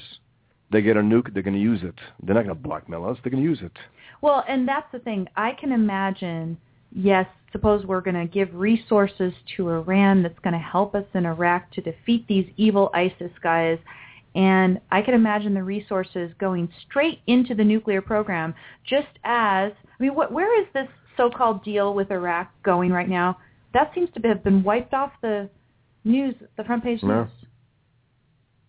Supposedly we were waiting to have some sign that they were actually complying with our demands to whether or not we were going to reinstate the sanctions. Remember, we forgave all the sanctions, and they have access to all these billions of dollars that they didn't have access to before. Probably goes straight into the nuke program. Anyway, Obama seems dead set on continuing this farce of picking winners and losers over in the Middle East and saying, oh, well, here's one Muslim group fighting another Muslim group. Let's fund this Muslim group because they seem less bad right now. One of two things happen. That Muslim group, when it gains control, gets just as brutal and domineering as the other one when they get control again, right? So there's that. And then the other option is that group that you have funded and trained and equipped, that group loses, and then the group that is currently ravaging everything gets all of the stuff, all the goodies that you gave them. That's what's going on right now in Iraq. This ISIS group has all the assets, too. They're killing all the guys, taking all the assets, and perhaps they're going to take over our embassy. Yep. One thing that Tammy says in her column... And they're going to kidnap Americans. They will. Tammy, now they know what they can get. Tammy kind of ties all this together in her column this week, the Hillary Clinton thing and the Taliban 5 who were released by Barack Obama, and Iraq in her column. It's called Iraq, the Taliban 5, and Hillary Clinton, the danger of miscalculating the enemy. And Hillary Clinton's out on her book tour, totally ignorant of reality, refusing to speak to anybody who might call her attention to a fact of reality. Mm. She's out there doing this. And at the same time, they ask her questions like, what do you think of these 5 guys that Obama let be released from Gitmo? Oh, they're not a danger to us. Her answer is that they are the danger. They're a threat to the security. This is a quote that Tammy used in her piece. She says, they are a threat to the safety and security of Afghanistan and Pakistan. And it's up to those 2 countries to make the decision once and for all that these are threats to them, end quote. That's their allies. That's their brothers. Right. Pakistan is a state sponsor of terrorism as well. They have nukes. They've been threatening to nuke India. Bush supposedly threatened them behind the scenes post 9/11, but they're our enemy the way Iran is, the way the Saudis are, that entire area. I mean, this is enough. We have to counterattack in a devastating way to the point where they say, okay, jihad will be just a personal struggle from now on. It won't be a holy war against the world. Right, because they're not going to have any opportunity to make it otherwise. Of course, under this administration, never going to happen. But what I'm saying is that's the proper thing that ought to happen. Anyway, so Tammy goes on about how unrealistic Hillary Clinton's attitude is, how it reflects the pre-September 11, 2001 world of American political leadership, and that Clinton basically should know better. She's going around talking about leadership to reporters and other liberals, but as she speaks about that, everything is just going to hell all around the world. And then Tammy recaps the ISIS, talks about what their ultimate goal is. They want to create a new country, an Islamic emirate spanning both sides of the Iraq-Syria border. Of course, get rid of Israel, all of that. We said it before, but Iraq is a greater danger, a greater threat to us today than it was ever under Saddam Hussein. Ever. Right. Tammy says that Blogs of War also has a little primer on ISIS. If you want to go check it out, she links to it from her piece. And then she says they've already taken hundreds of hostages, including hostages from Turkey, the Turkish consulate in Mosul. And so she says that maybe the Turks are going to get involved. Also, the New York Times reported, you may have seen this, that the Iraqi government has asked the United States to strike the terrorist positions, and Obama has refused. That's why I'm saying our discussion here, Bosch, is academic, because Obama has refused even to do targeted strikes. But the question is, what should we do? That's the question. And this is what we should do. We won't do it. Even with a Republican in the White House, we wouldn't do this. So here's Tammy predicting the future. She says they're on their way to Baghdad. That's their likely next target. She says in Baghdad there's another political prize to be had, the $700 million U.S. embassy, our largest and most expensive American embassy in the world. That is just sick, paying tribute to a hellhole. Right. And moreover, she says, what are they going to do with that embassy? Maybe capture a bunch of Americans who are there. Because they were saying that with this Taliban 5 swap, as they call it, Al-Qaeda might be wondering how many Americans it would take to get September 11th mastermind Khalid Sheikh Mohammed out of prison. By the way, Catherine Herridge, what's her name? She was on Fox, and she said probably one of the 5 was in on 9/11, on the planning stages of 9/11. And it's like, of course he was. Why wouldn't they be? Yeah. So Tammy finishes up here. She says, as Mrs. Clinton lectures us about how the Taliban 5 are not a danger to the United States, she may want to take a look at the condition in which she left the world. Considering how close ISIS is to establishing their Islamic State of Iraq and Syria, Islamist leaders, including those we have released, will have plenty to do as they bring the fight again to the great Satan. We're going to take a call here, see who this is on the phone. Hi, who's this? Hi, this is Debbie. Hi, Debbie. Nice to hear from you. How are you doing? Hey, Debbie. I'm doing all right. How are you? Pretty good, although this is a very sobering part of our show today. Not very pleased about this. Yeah, I agree. And I agree with Bosch about what we should do to this ISIS group. These people, no, they're not even animals. I mean, they're worse than that. There's no word for what they are. I saw this article last night. Someone had posted on Facebook talking about the Nazi-like slaughterhouse these people have. It's just they're like these mini death camps that they round up like Christians and other Muslims who have some minor doctrinal disagreement with them, and they cut their heads off. And I mean, this is what is taking the place in Iraq. It's like we've turned Iraq into Iran by being so weak. We're gonna have this republic that's gonna get established there. And I agree with you, Bosch. I mean, we should just blast them back into the dark ages. Although it would almost be forward in the case of these animals. Right. It'd be between them safer if we blasted them. They'd be better off. No doubt. Yeah. Now, I don't disagree in terms of blasting these guys. The question is, do you sort of just do an indiscriminate turn the whole place into a parking lot? As I said, you have an idea where they are, right? And you bomb that to smithereens. And if there are quote unquote innocents there, there's a lot of guilty civilians there also who celebrate the attacks on Israel and America. So I'm not too concerned with that, and I mean that. You have a good idea where they are, and you smash them out of this earth, off the face of the earth, and believe me, the Muslim world will look at that and gulp and say, uh-oh, the great Satan has woken up. We might have to cancel this jihad. Right. Yeah, right. And there were innocent people in Hiroshima, too, in Nagasaki. That doesn't make that the right thing to do, bombs. It just keeps coming back for me to what John Well, okay, but let me just, I mean, you know, I don't... We need to couple with the concept of the guilty civilian as well. I mean, we really do. I'm no expert about what techniques would be best to do all this thing. I'm not either. You might not want to use a nuke because of the fallout to allied countries, particularly Israel. I don't know where the cloud would wind up. You know, there's this kind of thing. But in terms of doing a more discriminate versus a less discriminate campaign, you might, I think, reasonably make a little concession to a more discriminate campaign only to preserve morale of our people in the military who have invested time, energy, right? Had horrible costs to pay because of their service in Iraq.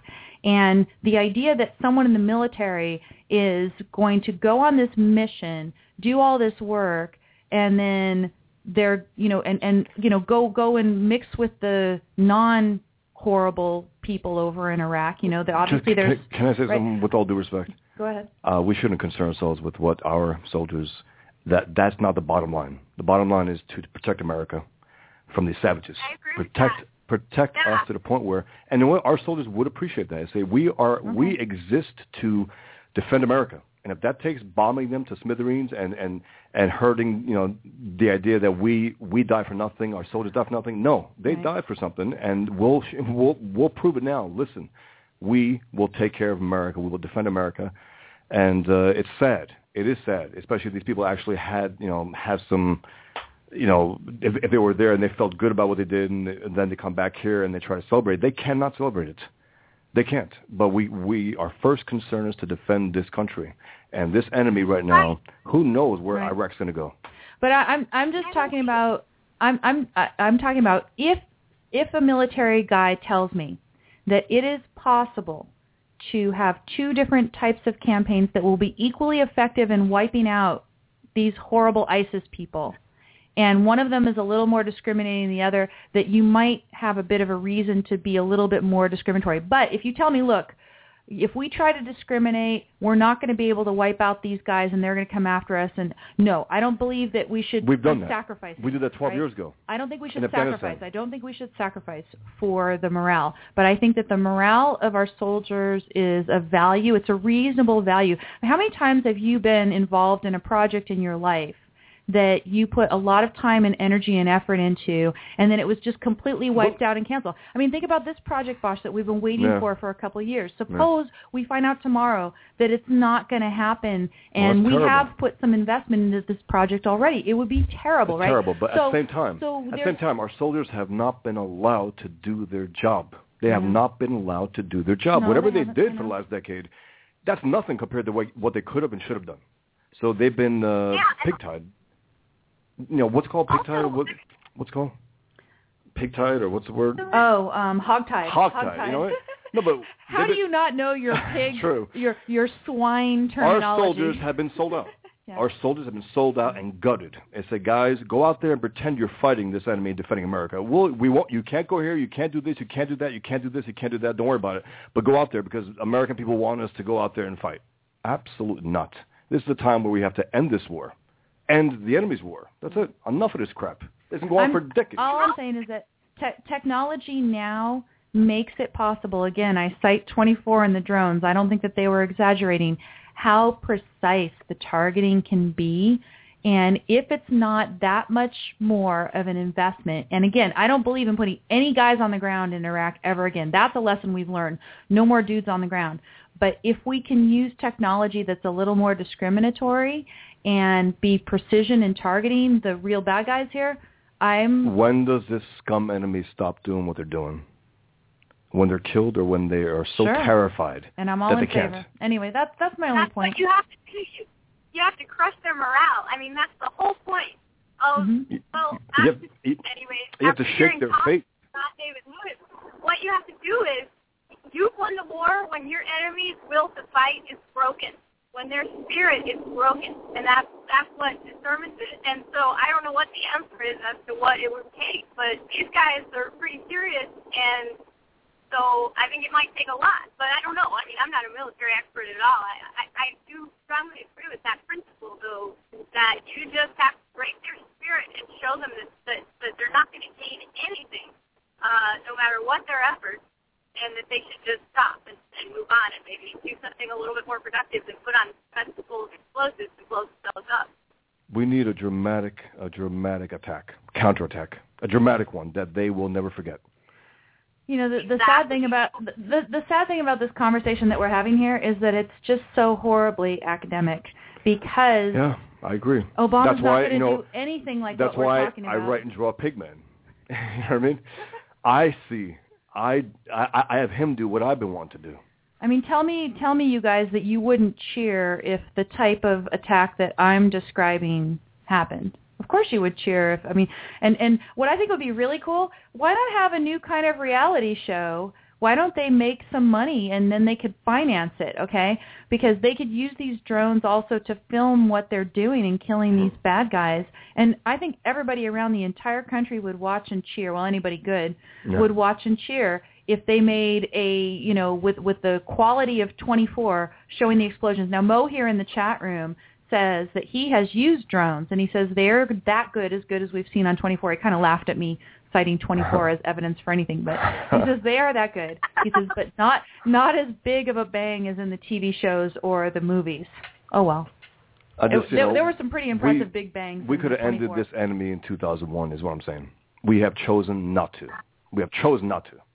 That's all. Yeah. And how about 1979? Absolutely September right. 11th happened? Absolutely right. Without, if we made them pay, then 9/11 would have never have happened. They would have been terrified to pull anything on us. Well, and that's the whole thing too that Tammy expresses in her column, is that part of this, they have ISIS itself is likely a product. The brutality, the confidence. They're the righteousness. The moral righteousness that they're expressing. All of this is a product of Obama letting them get away with all this, and probably a proximate cause, and something that has stoked the flame even further, is the Taliban swap. Yep. So she integrates all of that in her column, I would say pretty masterfully there. You've been enjoying her columns lately too, right, Debbie? Yeah, definitely. I read that particular one that you're talking about this morning, and I liked it a lot. She does a really good job of kind of integrating these different elements and making it a forceful point. So I'm a pretty big fan of Tammy now. Yeah, no, she does an excellent job. Anything else, Debbie? The sound isn't the best, but I really wanted to talk to you. Anything else before we let you go? Oh, well, thank you for taking my call. If the sound isn't so good, maybe I'll just let you go. Well, tell me if there was another point that you wanted to make on any of the other stories if you saw before we go. Okay. Well, just a bit more of an extension on what I had said about crushing the enemy's spirit in order to defeat them. But what I see Obama doing is the opposite. He's rewarding and encouraging. Yes. And it's that nihilism. It's not just that he's doing nothing. He's doing stuff, and he's doing stuff to make it work. Well put. Absolutely. No, he definitely is. He is undermining us every single chance that he gets. I don't want to be depressed. We're going to go into some other stories after the break, and I think we're going to go into some stories that give us some reason to have some hope.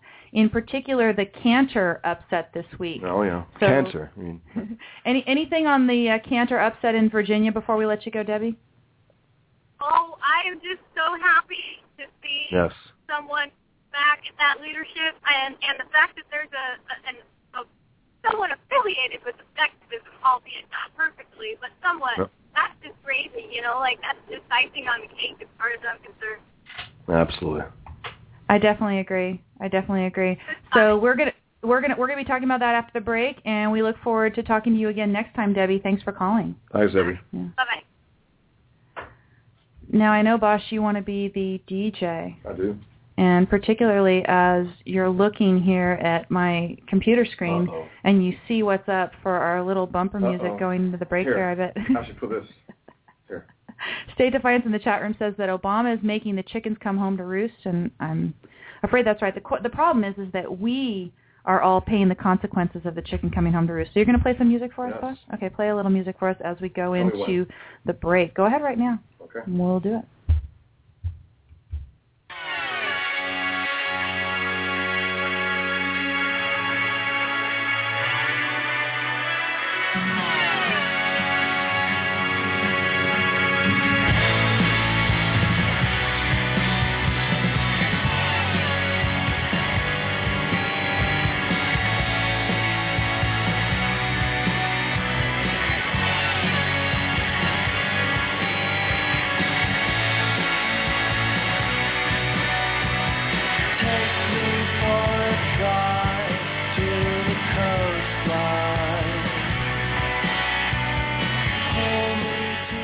Okay, Bosch, tell everybody what that was. That's the Deers, okay. And the song is Lost in the Plot. Okay, so if people want to go check that Sung out. by Murray Lightburn, and I think they were big fans of the Smiths, and you could tell somewhat there, I think. What I need to do in the weekly show, when I get, for me, I just kind of keep trying to up my game every so often. And again, people who know me well kind of know why I'm struggling with kind of taking on new aspects of what we're doing here, including the video that we just cranked out this week. Why did I put that off so long? I have my reasons. I promise they're good ones. But one thing that I would like to do, in addition to, remember I upped my game some months ago, I don't know how many long months I've been doing this, where I put the program notes for the show over at my blog at don'tletitgo.com. Something else that would be good to do is actually plan all of our bumper music in advance of each show, and then put affiliated links to those songs on iTunes and on Amazon so that people can buy those things and know exactly what the songs were, too. What was that song she was playing? Oh, I couldn't hear them. Then you can know. Yeah. So I'll pick all the songs, and I'll pick moments of the songs that are the best moments, and then go from there, right? And you'll have it in advance. So I guess all we have to do is get you another cord like this one, and then have your phone permanently plugged in. I think we're set. Because I won't make any slip-ups. You mean I could delegate that whole music thing to you? I just have to come up with the affiliate links, right? Yeah, and I won't do any slip-ups. Okay. You know what I mean? I won't play some, you know what I mean? I mean, you said the other day I have what did I say about my playlist? It's you brag that it's the best iTunes library ever? Yes. Okay. Yeah. That's all. I don't have to play it up. I don't have to talk it up. Yeah, that's just a fact. We didn't even tell them what you saved them from, right? But probably I'm going to give them a little bit of that, and then they're going to say, oh, no, it's terrible. It's not bad, but... No, it's not bad. It's not bad. Anyway, I'm going to start playing that now, but what was the other thing I was going to ask you about before we went into... Oh, the thing I was going to talk about was the app that's coming up. Many people know that I started an account on Twitter called the Ayn Rand Bot. And just this Ayn Rand Bot is the handle on Twitter. And it's kind of getting close, I guess, to 15,000, but it doesn't seem to quite ever break 15,000 followers right now. I probably need to do something to help that happen. But what I'm going to be doing soon is releasing an iPhone app. Yeah. So it's actually going to be an app for your phone, Ayn Rand Bot, and it's really nifty. I'm working with some people who are designing it with a very sleek, minimal user interface, UI as they call it, and I'm starting to learn also what it is. Different lingo. Yeah, so what the app will do is it'll give you a quote a day, and you'll be able to share the quote, and it's also going to have a citation for each quote and a link to the book. So you can go get the book in the iBook store. I can't link to Amazon through an iPhone and app. It looks beautiful, especially the Icon app. It looks beautiful. Yeah, I wonder why you say that. But yeah, soon you're going to be able to feel this and see this and experience it on your own phone. I have seen it on a phone, but I haven't seen it on my phone yet, and I'm very impatient about it. So that's something that I've been doing in the background.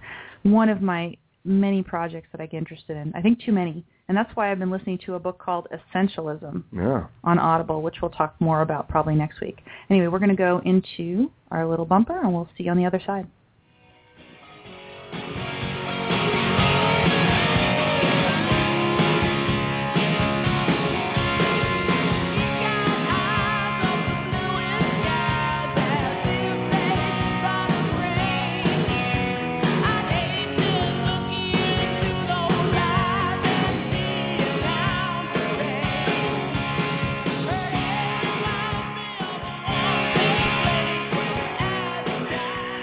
Okay, here I was turning down the music before I was turning on the microphone. Yeah, that was Guns N' Roses, Sweet Child of Mine. And we're here for the last segment.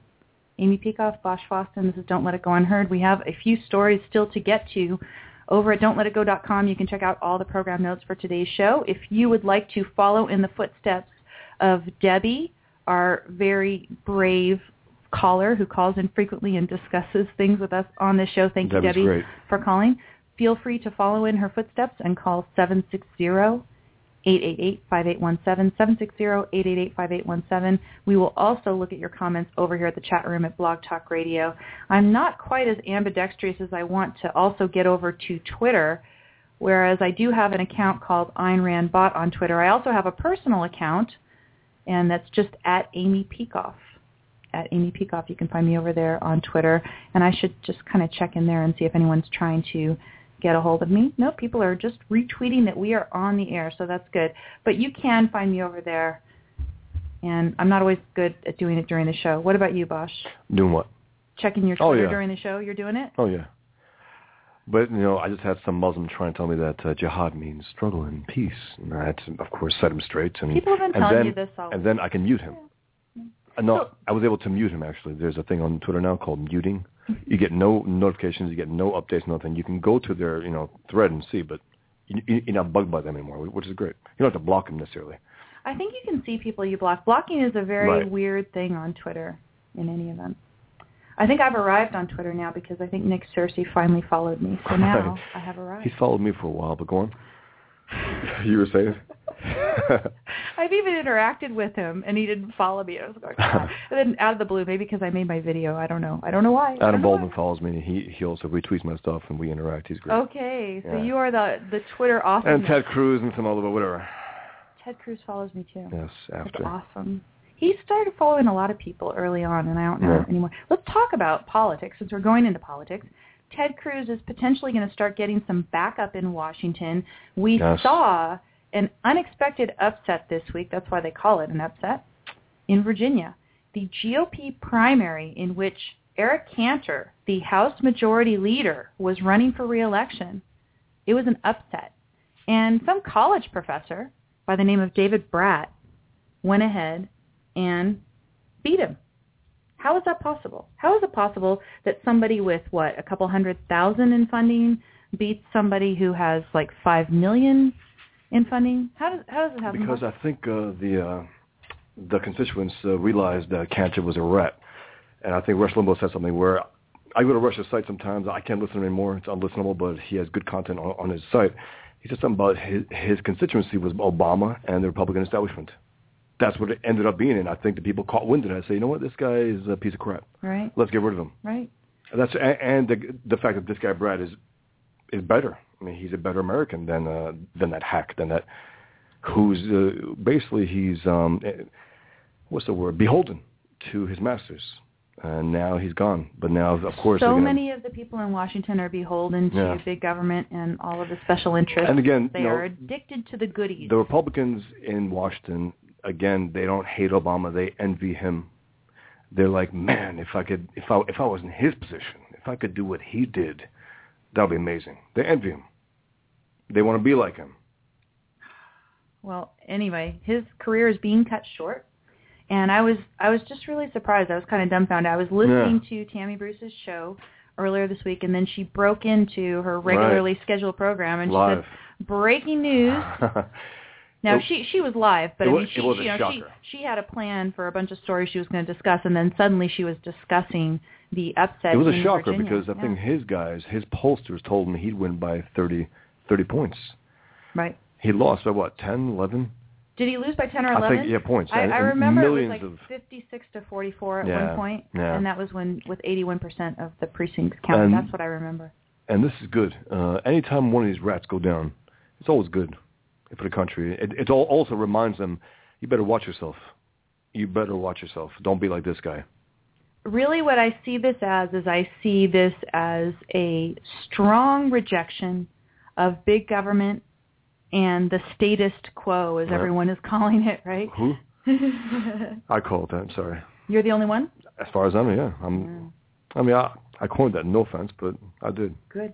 Well, I'm using it on a show here with you. No, I always use it on the show. That's what I'm saying. I didn't say not everyone's calling it. I didn't say I came up with it. I do. I'm sorry, but I have to mention it. That's fine. Anyway, so that's what, this is what people are rejecting in electing David Bratt, and I don't know that there's much more deep significance than that. In that he sees himself as an opponent of the status quo, Obamacare.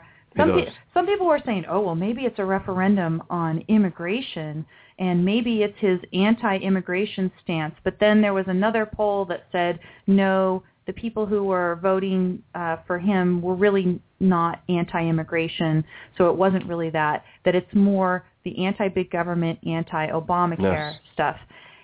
Immigration is such a thorny issue today because today, when you let a whole lot of people in, that means automatic welfare and other benefits and more money directly out of our pockets as opposed to mere competition for employment. Competition for employment, good. Having to give free stuff to people who come here because they're trying to get free stuff, bad. Yes. And that those two are mixed right now, I think, and people are not being clear in their portrayal of what's going to happen if and when we grant a path to citizenship or amnesty to certain people. And look at the nature of those who are trying to push this hard also. Chuck Schumer, Obama. Why?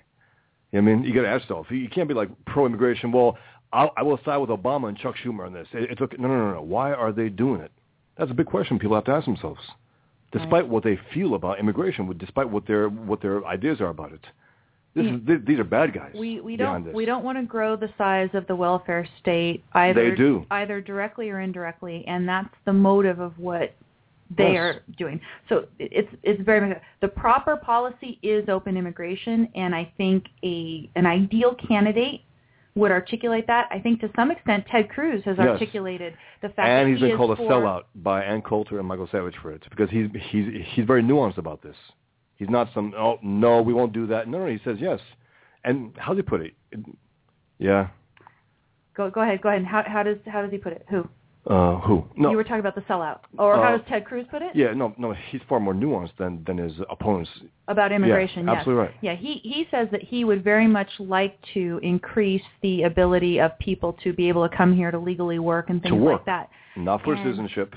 I think that probably Cruz, in his ideal policy, is probably more along the lines of us, which would be, let's have open immigration for people who properly come through here and are screened, screened to not be criminals, not be carrying diseases, that they're actually coming here to work, and we're not going to be giving them any sort of benefits. Of course, Ayn Rand was against welfare benefits for anyone in the United States otherwise. Private charity, fine. But don't bring people here and then make us pay for them as well. Yeah. This is a surefire way to get people xenophobic, right? Is to say that every single person that comes here from overseas constitutes a mortgage on us. And they're dreamers, and what are we? Yeah, they're dreamers, and what are we? If you take away the mortgage aspect, nightmares. Okay, fine. Take away the welfare. Let them compete. I'm all for competition. That can only increase. And if you're opposed to this, you're a racist, is what you are. I mean, Bosch, you went to go get some burgers the other day, and you said that fast food is no longer fast, right? No, imagine if fast food restaurants had fast workers. Right. Imagine that. So I would love to see they're sitting on their butt and slowly going, it's like, what? I came here to get fast food because I need a quick move. On the topic of David Bratt winning, Dave Bratt, I guess is what people are calling him. I'm going to call him David formally. I don't know him. He is a professor who has at times taught Ayn Rand and also written a paper or, a scholarly paper that was published on Ayn Rand. He co-wrote that paper. And so a lot of people are talking up the Ayn Rand connection, either positive or negative. Yes. And something for your consideration just to think about is a debate that's been going on Facebook right now. There are people who say, well, he's not an objectivist and he has these bad ideas, including bad ideas about immigration, and so therefore we shouldn't be that happy about it. And then there are other people who say, no, this is cause for, yes, a major celebration because we are sending a clear message to the establishment Republicans right now that they cannot rest on their laurels and keep doing what they've been doing. And also, it's that kind of view that says we're going to take the long-term look. If you remember the Jezebel song that I opened the first hour with, if you were listening to the special Blog Talk only first 6-minute segment. The song was Long Highway, and I only played it just because it's the significance. This is a long-term battle that we're fighting, and you cannot expect that right now, today in 2014, that perfectly objectivist candidates are going to get elected. No. One guy I saw on Facebook made this comment. He says, if John Galt jumped out of the pages of Atlas Shrugged and ran for office, he'd be lucky to be elected for dog catcher right now. I don't even know if they have dog catcher anymore. People always use that. We need fellow travelers, patriots, love the country, might disagree with them in important ways with a lot of issues, but overall they want to bring this government back to its normal size. Right. And that's what this guy wants. That's important. That is significant. So I cheer just for the sending the message thing. Chris Matthews has been saying a couple decent things recently. One of them I've linked to at my blog at don'tletitgo.com. And then, of course, within it he says something terrible, but that's Chris Matthews. But he's basically saying, guys, we've got to respect these guys because they are coming for us. They're coming for Washington. And the poll quote is, and I'm not going to play you the clip right now. We're starting to get a little short on time. He'll start to slur his words anyway. Looking down our noses at the Tea Party has got to stop, says Chris Matthews. He was also getting a little bugged by that Rowan guy. What's his name? Woody Allen's supposed son. Right. It's probably Frank Sinatra's son. But he was getting a little bugged by him. And he was telling him basically, because I think he was trying to mock the Tea Party, this guy Rowan, the young punk. And Matthews was getting a little exasperated. He was like, look, guys, they're serious. They took out this one major politician here. We got to take these guys seriously. Steve in the chat room is saying that someone called into Limbaugh's show and told how Brat came to capture people's interests. He captured the responsible people, and they talked to other people. People were dissatisfied with Cantor. And, I would say for sure the election in Virginia this week is a case study in the fact that campaign finance reform, so-called campaign finance reform, which just means limiting the spending of people on campaigns, is a bunch of BS. Yep, absolutely. Here you have a very sparsely funded candidate who just totally trounced an established candidate who part of the Republican leadership, running for re-election, well-funded, completely demolished in an election. I mean, wiped out. The case for campaign finance reform is refuted, I would say, by that election. And they should mention that. I mean, Rush and the other guys should, if they haven't. I mean, I doubt they have. I bet a lot of them have. I think you just mentioned it right now. I bet a lot of them I doubt it. This as an example against it? I don't think so. I think it's one of the best examples. Ted Cruz Ted Cruz is being very excellent against campaign finance. Odegaard writes that Chris Matthews is a poster child for treating the Tea Party with contempt, though. Absolutely. He has been. That's the point. He's scared. And that's good. When you see a guy like that scared out of his wits, that's a good thing. Right. Let's talk about some other, so again, overall, I take Dave Bratt as a positive sign. Yeah. The fact that he's not anywhere close to some sort of an objectivist necessarily, I don't care. He's going to be better than the establishment Republicans because of the influence of Ayn Rand. Yep. And that is what we're seeing. The difference that has made the difference in the best politicians in Washington right now is the influence of Ayn Rand. The best guys in Washington are readers of Ayn Rand. And everybody knows it. Everyone knows it. And everyone writes about it. Salon writes about it. NPR talks about it. I mean, it is all over the place. They are not perfect. They are the best we can She makes them better. Today. They are the best we can expect today. Ayn Rand's work is on their minds to some extent. They've been made better by it. And that's powerful. The reason I'm kind of sobered today, I think I'm a little tired just because of all the excitement of the week, but the other reason I was kind of sobered today was because of the horrible foreign policy news and what's going on in Iraq, and the fact that Obama is not going to practically take up either of the policies that we've been talking about. In fact, it seems, according to New York Times, that he's refused to do anything. So I'm seeing this good stuff in the culture, and let's get through the last couple links here. The influence of Ayn Rand on a politician who upsets in a huge victory against the Republican establishment majority leader in the House. Yep. I mean, this is awesome. Yep. And yet is it going to be in time enough to save us from Obama? And that's what you really got to look at. The Long March Through the Republican Party is a story written by the Sultan Commission, actually posted last week before Bratt won. Awesome. Okay? It was posted on June 7th. But he's got the idea right, which is that we're in this for the long haul. We're not going to just win it through one battle and stuff. But there are indications that we are on the right path. And we're organizing. The freedom movement is organizing itself. Yeah. More and more year by year. I just hope we're not too late. Another piece of good news this week, if anybody is willing to just take it and run with it and capitalize on it, there's a story from Reason.com, and it's called The Slow and Glorious Death of America's Worst School System. And what it is, it's a case study in why we need to abolish government schools. Abolish government schools. I just love the sound of that. Abolish government schools. We need abolition, as C. Bradley Thompson keeps calling for it. And what it talks about is, in the fact, in Camden, New Jersey, the schools were horrible. The answer for, I think, well over a decade has been to pump more and more money into that school system to the point where per pupil, try to say that 12 times fast, per pupil spending of $27,500. That's what they did. Imagine if you had that to spend on private school tuition, $27,500. I know good private schools that don't cost nearly that much. That has not helped Camden schools. They're actually going to be shutting down those schools, and schools, I don't know if they're charter schools, but they're schools basically that are run by private companies. So I think that they're charter schools. So it's still within the umbrella of government schools, but it's run by private companies. Those are the only schools that are surviving in the entire Camden, New Jersey. Everybody knows that the only way to get a real education is to get out of government schools. No matter how much money they pumped into it, when they pumped more money into it, it got worse. Not a surprise. Use that as a case study as much as you can to argue for the abolition of government schools, because this is one huge, major front in the long-term battle is K through 12. Yep. College, I don't know. I'm actually thinking that K through 12 is where it's at more. I think so too. Other news, we've got Ayn Rand just mentioned all over the place, and I've got a couple examples here. CBS had a show called The Good Wife. I didn't watch it. Did you ever watch The Good Wife? Was it the finale of The Good Wife where they mentioned Ayn Rand?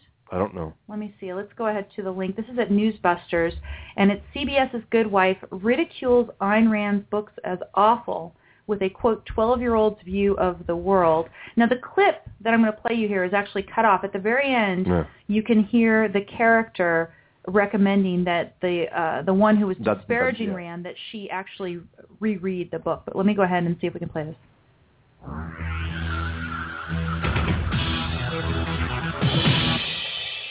You have a lot of things, Mr. Paisley. Why do you feel so cornered? Because there are more people who want than people who have. Read Ayn Rand. Oh, dear God.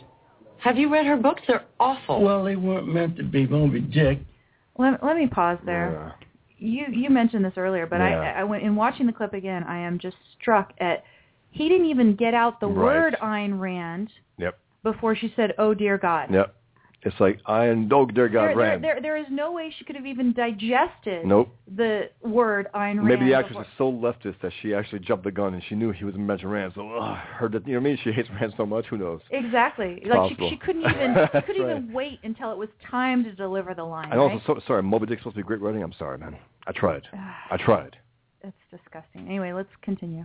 They were meant to make you think. A guy bombs a building, the rich go out on strike. It's a 12-year-old's view of the world. It's like basing your philosophy on the books of John Grisham. Oh, you should reread them. Okay, so he said you should reread them, and that was the end of the clip. So at least, there's somebody who's saying, okay, go read the books. You didn't get them correctly. And how out of context that guy is. He's a dynamiter, man. He blew up a building. They don't mention the fact that there was nobody in the building or anything. Mark in the chat room over here is saying this clip is hideous. Yeah. Mark, am I right that I saw on Facebook that you guys had some bad election news in Canada this week? Feel free to type there in the chat room if you want and let us know a little bit about that. Oh, we actually have another caller that we should take before. Okay. We have about 6 minutes left, so I think we're good here. Let's see who this is. Hi, who's this? Hello, you're on the air. Hi, this is Kim. Hi, this is Kim. Kim, hi. Are you a first-time caller? I am a first-time caller, but I've listened to you guys. Typically, I don't listen live to you because unlike some other people, but not you guys, I actually work during the day, so which is a good thing. But anyway, people work at all different hours, Anyway, so what can we help you with? Well, actually, I had called in a little earlier when you were talking about Rush Limbaugh's take on that election. Mm-hmm. And I've listened to a lot of different takes on it, and I kind of agree that I really think Tammy Bruce's analysis on that night was excellent. But what I think we all need to kind of focus on is, and this goes back a little bit to Tammy's analysis of the Democrats voting not in shenanigans, but voting for him because they wanted him and not against Eric Cantor. And I think what we all need to kind of see is, I hear this like from a lot of us out here, is that we're just sick and tired of what I call the DC faction. And, you know, a faction just meaning a group of people with power. And so it doesn't matter if they're Democrats or Republicans. They're just all focused on their power in D.C., and they're the media. And so I would include Rush Limbaugh as one of them. I would include Hugh Hewitt as one of them. And anybody who, like, relies on D.C. for their power and for their livelihood, to me, is part of the D.C. faction. And so the rest of us just sitting out here in America trying to do our thing are really sick of that. And so I think we can quit pitting ourselves against each other, left and right, and just start looking at the fact that we all. I do think that the fact that Obamacare is there and that Obamacare has not produced the results that a lot of Democrats were expecting, and especially it's already affected so many, you know, people's personal lives so negatively, that might have been the spur to get people to vote Cantor out because he's part of the big machine. So, yeah, I could see some Democrats saying, okay, they're going to join us in maybe rebelling against the big machine on certain issues.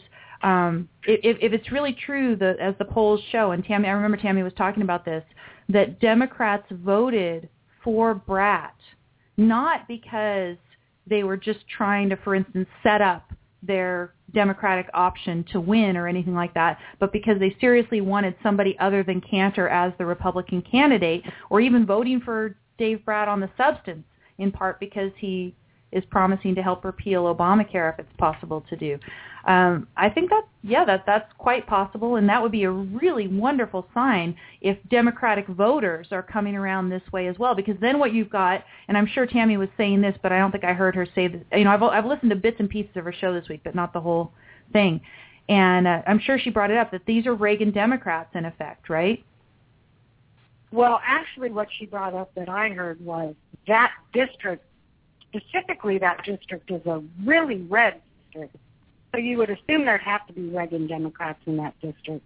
Right. Because she did the percentages, too, of drop-offs in different counties, and that's where she kind of came up with the analysis that these Democrats were voting for somebody rather than against Eric Cantor. So your message really important. My message is we got to change our language because the media.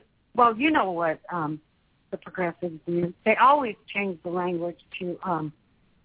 So people hear Tea Party or they hear a certain word and it puts a certain idea in their head. Even the word conservative puts a certain idea in their head.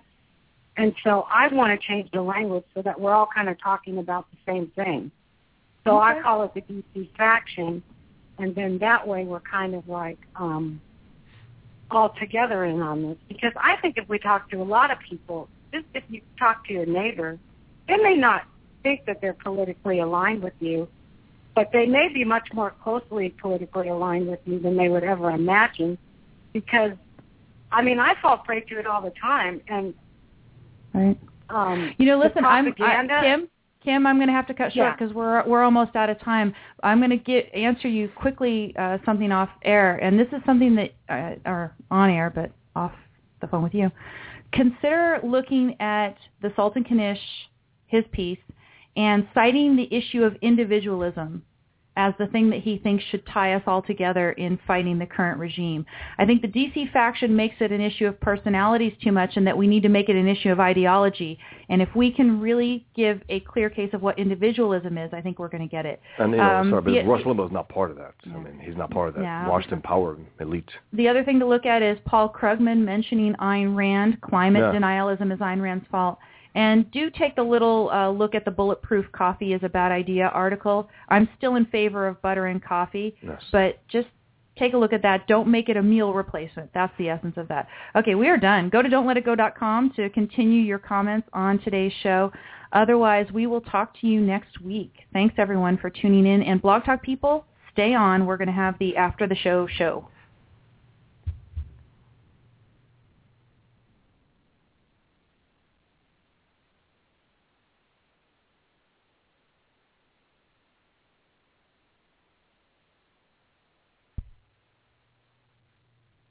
Okay, people, I got just crammed at the end there to the point where I couldn't even throw some music in because we had the caller. We were glad to have the caller, Kim. Thank you for calling in. Thanks, Kim. People are cracking open beers and stuff for the after party. Yeah. The reason hour. The reason I want to do this after party thing. Thanks, State Defiance, by the way. He says, "Have a great weekend, guys." Thank you. Thanks. The reason that I do this is just so you guys don't all got kicked out of the chat room at the very end. It used to be that I would end the show, and then people who had listened live and participated in the chat room, we could kind of go back and forth with the text right after the show. And now we're not able to do that. So does anybody in the chat room have any unfinished business for us? Because I'm just going to crack open Atlas and any page and just start reading like a Scott Brick. 1 second. Okay, go ahead. But I have the right to demand it. I own your life. Yeah. Okay. Yeah. Do you fall asleep? Almost. I mean, because the way he reads it? No, but I'm so conscious of the way he's reading it, I can't listen anymore. State Defiance says he's having Krispy Kreme chocolate donut and some Jack Daniels with a chocolate donut. I don't know. Dip it in. Odegaard. Oh, see, now you're revealing how long it's been since you participated because, Odegaard, we have been doing this for a few weeks now. We have. And actually, I intended to do it before that, but I didn't quite pull it off. It's pretty cool. Yeah. Odegaard, remember, he had this nice idea for a T-shirt we have to get, Bosch. Oh, yeah. Can we make a graphic and put the T-shirt up? I think we'll just for the record, I did coin that, later and today. I've been posting on it for years now. It's status quo. So what about this? I'm against the status quo. Would that be worthy of a T-shirt? Yeah. Okay. Definitely. We have a Spreadshirt store. I could Spreadshirt.com, and I think it's / Don't Let It Go. I think that's what it is. Right. It's Don't Let It Go is the I have store my Spreadshirt. designs. I have the Ayn Rand design. I have the Cyrano design, which is fun. Yeah. It has a shadow of Cyrano. If you look at him straight on, he's a handsome guy. On the side, you see the long nose. It's pretty cool. So I'm against the status quo. I like Can we do that? Yes, definitely. Okay, let's do it. Let's get a T-shirt up there. I think that would be excellent. And in terms of a Kim's call, and we all have to get together, and there are some people that they're done. They're gone. Especially those who voted for Obama twice. There's no saving them. They're over. They're already locked in to vote for Hillary Clinton. So there's a vast majority of those on the left who are finished. Remember when we thought that 9/11 was going to wake people in America up? Yes, I thought so. And we think Obamacare is going to wake them up. Yeah. No, we've been beaten down. But yeah, I do think that if we're going to try to have any sort of an umbrella to create, it's not going to be, we're all against a DC faction. No. You need to describe what it is that they're doing that you're against. And what they're doing is they're throwing us all into collective pressure groups. Yes. And they're encouraging this practice of using the government as something that can pick winners and losers and steal from Peter and give to Paul and all that kind of stuff.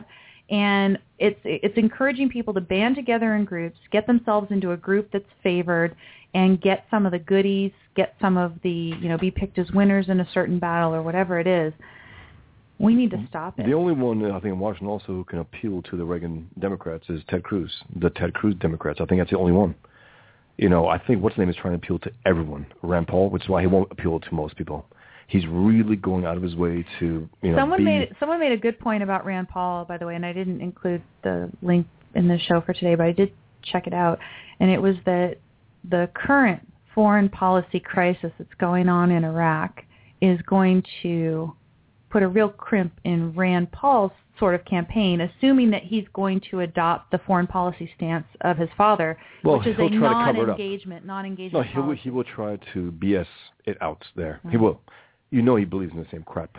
We need a foreign policy of appropriate engagement, but we need a pro-American foreign policy. How about that? But what we need to not do the neocon. Oh man. Going in and building infrastructure and state building. Think about it. Building infrastructure for savages. They have, as Mark Levin says, they have no civil society. There has never been any civil society there, ever. So we want to build these institutions. Okay, guys, you can vote now. Voting for what? Like the quote-unquote Palestinians vote for the knife or the gun. Which one? Right. Which one's quicker? Which one's slower? Which one's uglier? So really, I think the biggest thing is that we not go around people. We have to put it in ideological terms, and that was one thing that Sultan Kanish Daniel Greenfield pointed out in his article, which is that the Republicans have not stood for anything ideological at all, and in many ways they have been indistinguishable from the Democrats, and we need a clear message. He suggested individualism, that the Republican Party should stand on principle for individualism. I would say the candidate that is doing that in the most principled way in Washington right now is Ted Cruz. Yeah. I mean, he's the only guy there. He's the guy. And he understands the importance of free speech, which is the most important. He made that great piece the other day also talking about it. It's in a very principled way, which is what, leaders do. Now, what sounds too anarchist? Daniel said that something sounds too anarchist. I don't know. Maybe... Is it the T-shirt? Or is it something that we said? Well, the status quo, that's not anarchist. Yeah, because a statist is not someone who just believes in a proper government. It's someone who believes that the state... Okay, Kim. He meant the anti-DC. Oh, the anti-DC in general. Okay, yeah. I would say today it's totally understandable to say that we're against almost everybody in Washington, D.C., and to point out things like the fact that the property around D.C. is the most expensive to live in the entire country. And the reason is that all of these politicians are so-called living off the teat. I actually hate that, but that's the phrase that's been going around on talk radio forever. That basically the politicians are skimming off of the top of all the government programs in one way or another that they are voting for. And it's a horrible thing that has to be stopped. And the only way to stop it maybe is from outside Washington. So this idea of, being against D.C., particularly D.C. establishment, I don't think that's bad, but I would not frame the basic battle as, look, we're all against the D.C. establishment. No. That's horrible. It's not principled. It's not ideological. We need something ideological. And individualism, if you talk about individualism and individual rights in particular, if we can get people to halfway understand the concept of individual rights and stand up for it on principle, we are doing well. Did Kim say that this show's listeners are unemployed? Yeah. I missed that. Well, she was saying basically, well, I have a job during the day, but the fact that some people have jobs during the day, some people are listening from overseas too, so their workday is long over. But the fact that people don't necessarily work from 9 to 5. No, they don't. It is true that by being here on Fridays, we are missing potential audience that we could have if we had our weekly show on the weekend, and that's something that we'll take into consideration in the future, depending on how different things go. So in terms of a bigger live audience, let's say. Right. That's something to consider. But I love interacting with everybody who's able to make it here. I love our regular group, our regular callers and stuff, and you guys all in the chat room make it a wonderful thing. Always appreciate listenership. Cobra here in the chat room says, I telecommute so I can listen, which is awesome. Yeah, everybody works in their own way. Jobs are very flexible and different hours these days. It's not... Yeah. But also the idea to put Rush Limbaugh into that gang, it just doesn't make sense. Rush Limbaugh is a critic of the status. He's a critic of Obama. He's a critic of... He's not always as staunch a critic as we would like. No, he's not. Right. Levin is. I mean, Levin goes all the way. And then, of course, he says something that we disagree with. But he names names. He goes after John Boehner, Rush, almost never, as far as I know. At least never used to. I don't know if he does now, after Levin may push him to. But he goes after these guys on an individual basis and on a government at large, big government at large, at Obama, at everyone. And that's important. Okay, everyone. I think we are going to get out of here pretty quick here. And, actually, we do. We have a new caller. This is a new caller. We do. We have a new one. I think it's a different area code than the last. Hi, who's this? Hey, my name is Scott from St. Louis. How you doing? I'm doing fine. Hey, I'm glad I saw you because I was about to end the show thinking we were all done. So what can I do for you, Scott? No, I just wanted to know what is your input on the whole thing that's going on with Washington, in Washington right now with soldiers supposed to be coming home from Afghanistan, and they still over there, and I mean this whole war thing's supposed to have been over with, a long time ago after Bush left. I just wanted to get your input on that. I mean, here's the thing. Whether or not what we really should actually be doing in Afghanistan has been done, I don't know. What I do know is that under Bush or under Obama, it didn't seem like they were doing it. Things have continued to get worse.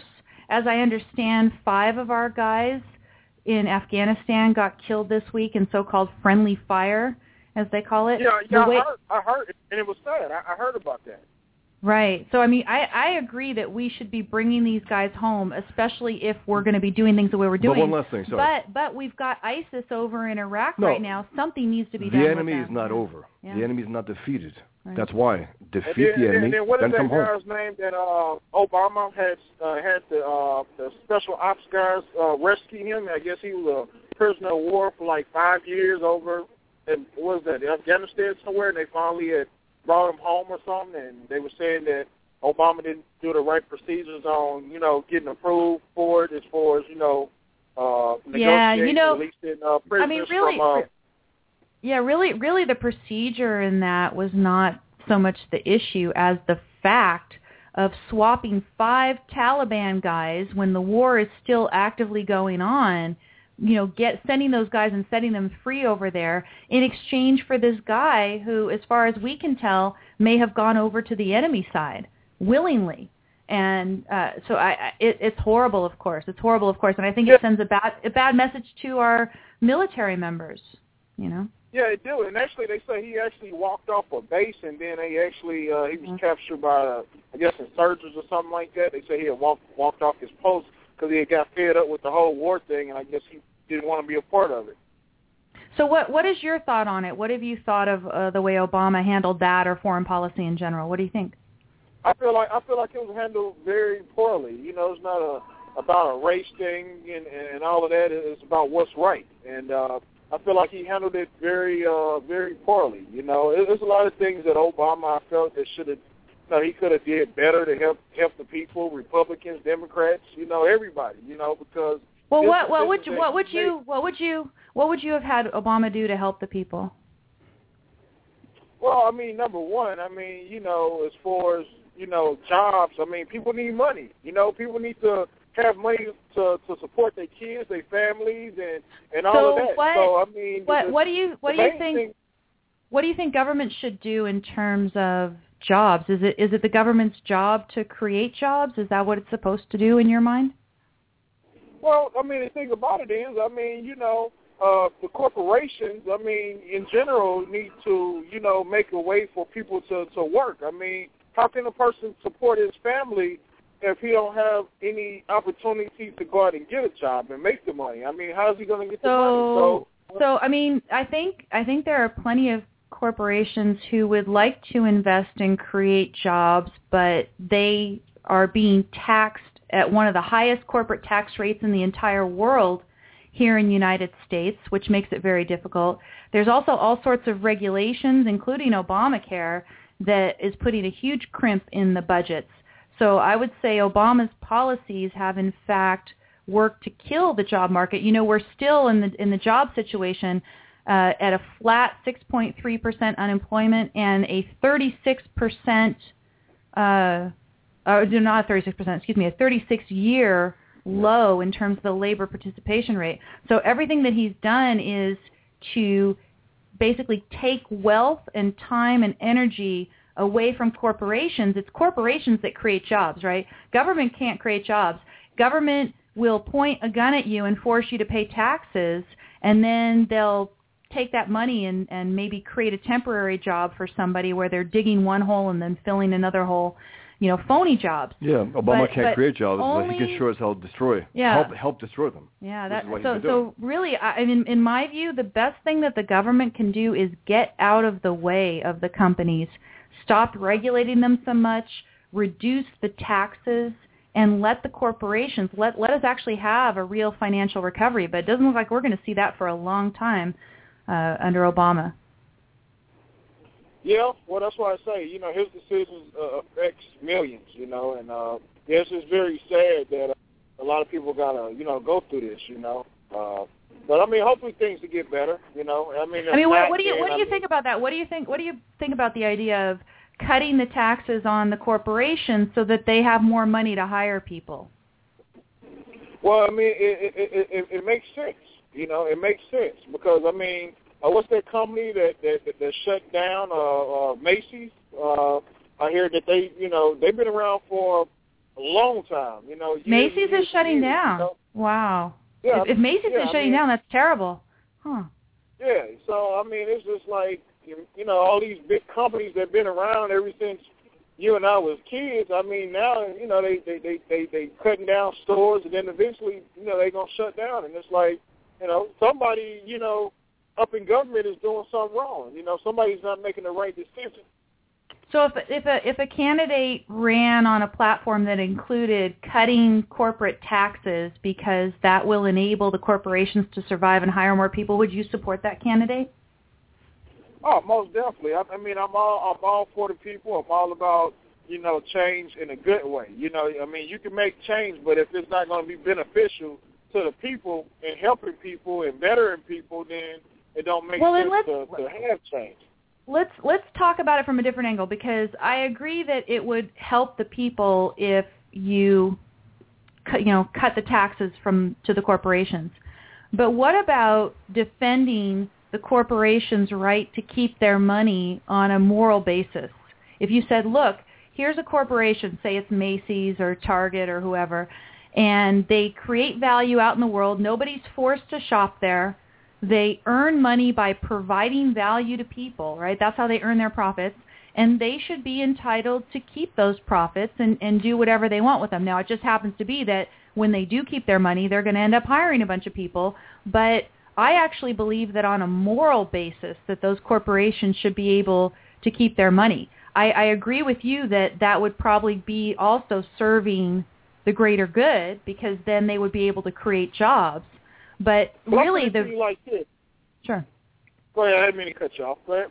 No. Go ahead. Well, I was going to say like this. Most of these companies, they're billionaires. They got money. They got a lot of money. So for them to, not want to help the middle class and the poor, I mean, I don't understand it. I mean, if you already got billions and billions of dollars and you whining about paying taxes, and the taxes are being more higher, so therefore that's the reason not to make jobs so people can work and support their family. I don't understand. I mean, Scott, people can have $1 billion and complain about paying taxes. I mean, you're a millionaire, a billionaire. I mean, what is the big fuss about? Well, okay, so here's what the big fuss is about. The big fuss is about whether people should deal with each other on a voluntary basis or whether they should be forced to do things, right?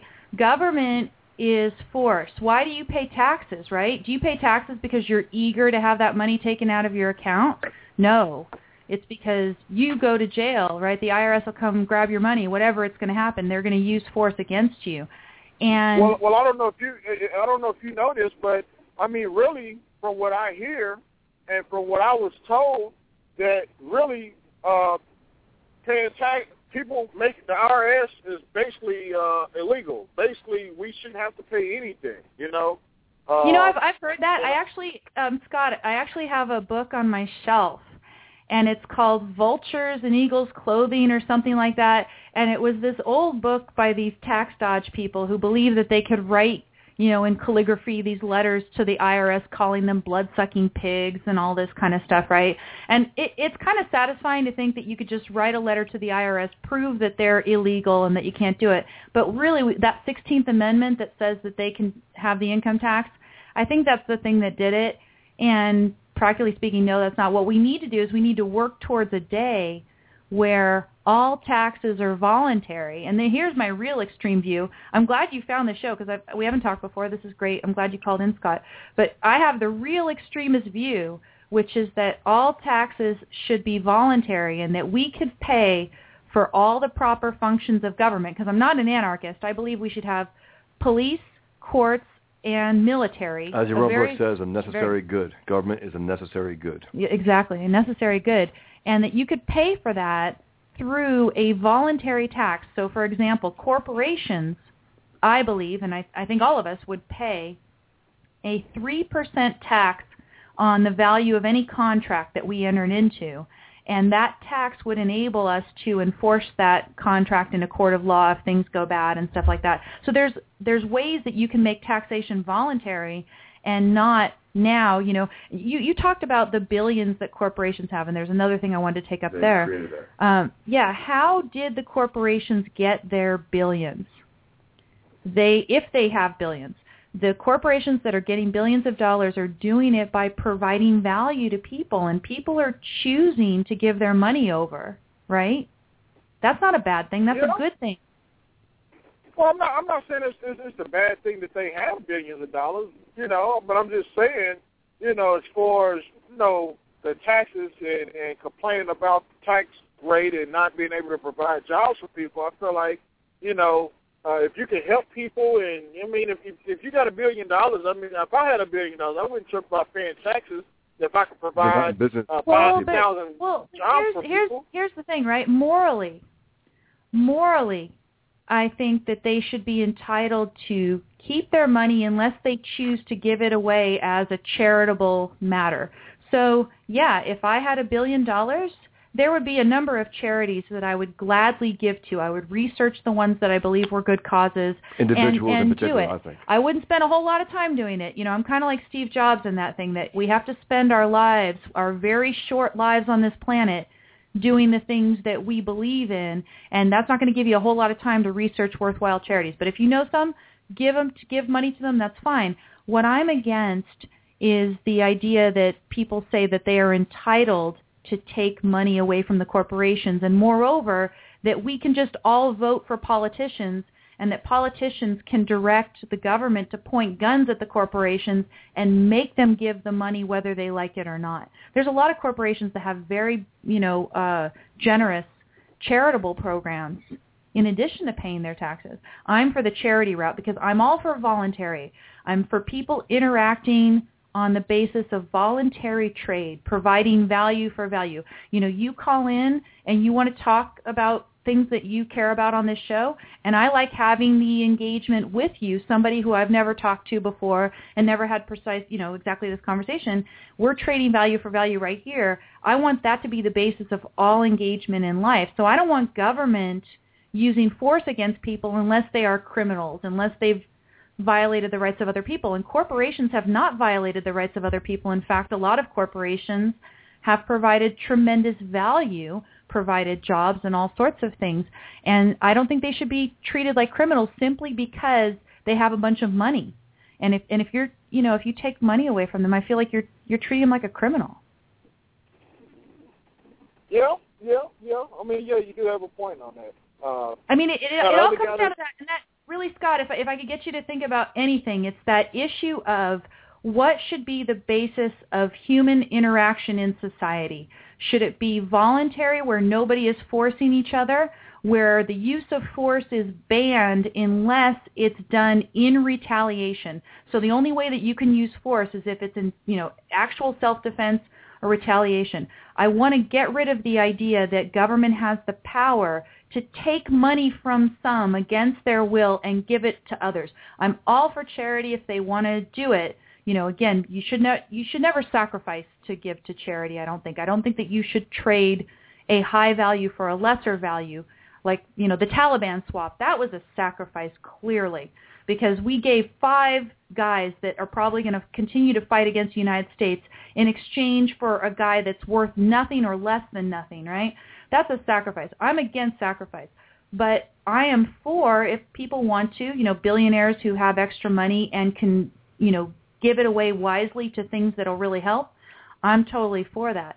But what I'm against is the idea that government should be taking it by force, and that's kind of one of the reasons I do this show, Scott. Oh, okay. How long have you been doing this show, if you don't mind me asking? I actually got this number just kind of searching around on Google and just wanted to do something different and find a online blog talk show, and your information came up. Well, I'm glad you found me. I've been doing it for a little over 3 years here on Blog Talk Radio. Or is it 2 years? It's coming up on 3 years. Yeah. Almost 3 years here on Blog Talk Radio. I've been doing it over 3 years total. And, Blog Talk's a cool platform, so if you ever get into the talk radio thing yourself, it's a cool thing to check out. Oh, okay, cool. And you be on, like, every week or, every couple of weeks, or how often do you I'm on once a week.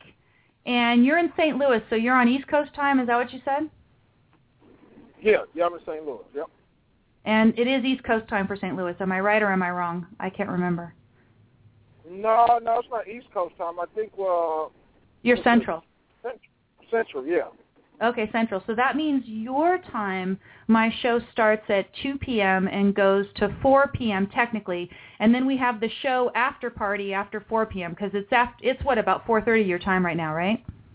Yeah, around about 4:25, yep. Yeah. So typically you would start, if you want to listen to me in the future, which I would love, and call in as much as you want, from 2 to 4 is my main show, and then afterwards we kind of hang around a bit. So you just happen to catch me. Oh, okay. Yeah, I remember you said you was just about to end the show. I'm glad I had the opportunity to call in and talk to you. Right now, I got to get back to work. Okay. But I just wanted to, call and, see what the show was all about, and, I appreciate you taking out the time to, talk to me.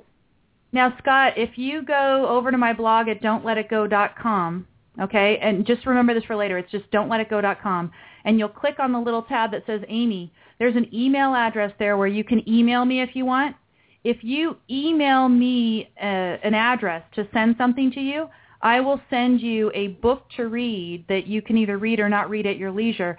It's called The Virtue of Selfishness. That sounds really controversial, I know, but The Virtue of Selfishness by Ayn Rand. And she talks about some of the ideas that you and I were going back and forth here today. So it's up to you. I'll send you a free book if you want it. All you have to do is ask for it, okay?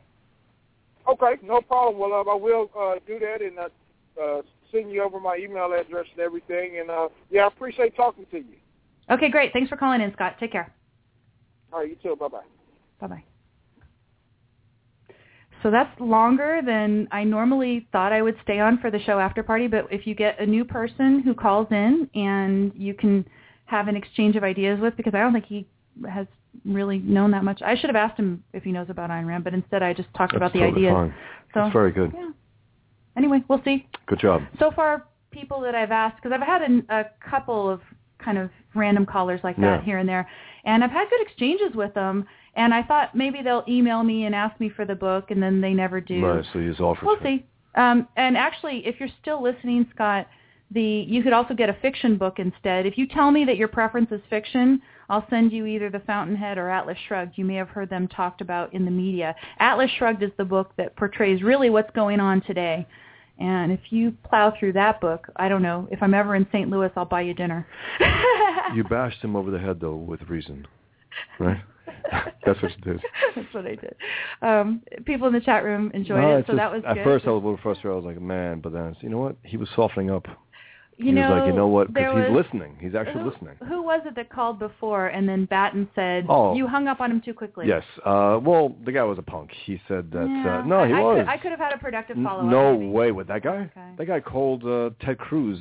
He called him a lunatic. Right, you can't deal with a guy like that. Well, but I could have at least followed up a little and said, okay, why do you call him a lunatic? No, but once he calls him a lunatic, he has no reason because he's not a lunatic.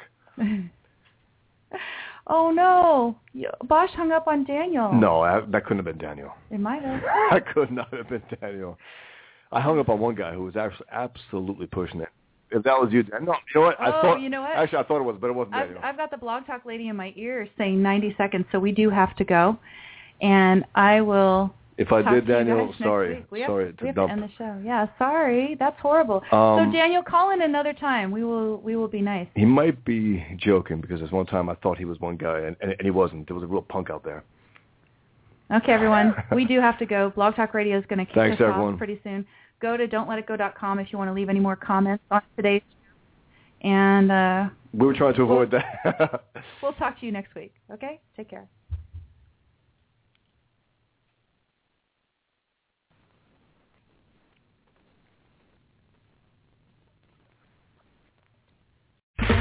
Okay, round 2. Name something that's not boring. A laundry? Ooh, a book club. Computer solitaire, huh? Ah, sorry, we were looking for Chumba Casino. That's right, ChumbaCasino.com has over 100 casino-style games. Join today and play for free for your chance to redeem some serious prizes. ChumbaCasino.com. No purchase necessary. Void where prohibited by law. 18+ terms and conditions apply. See website for details.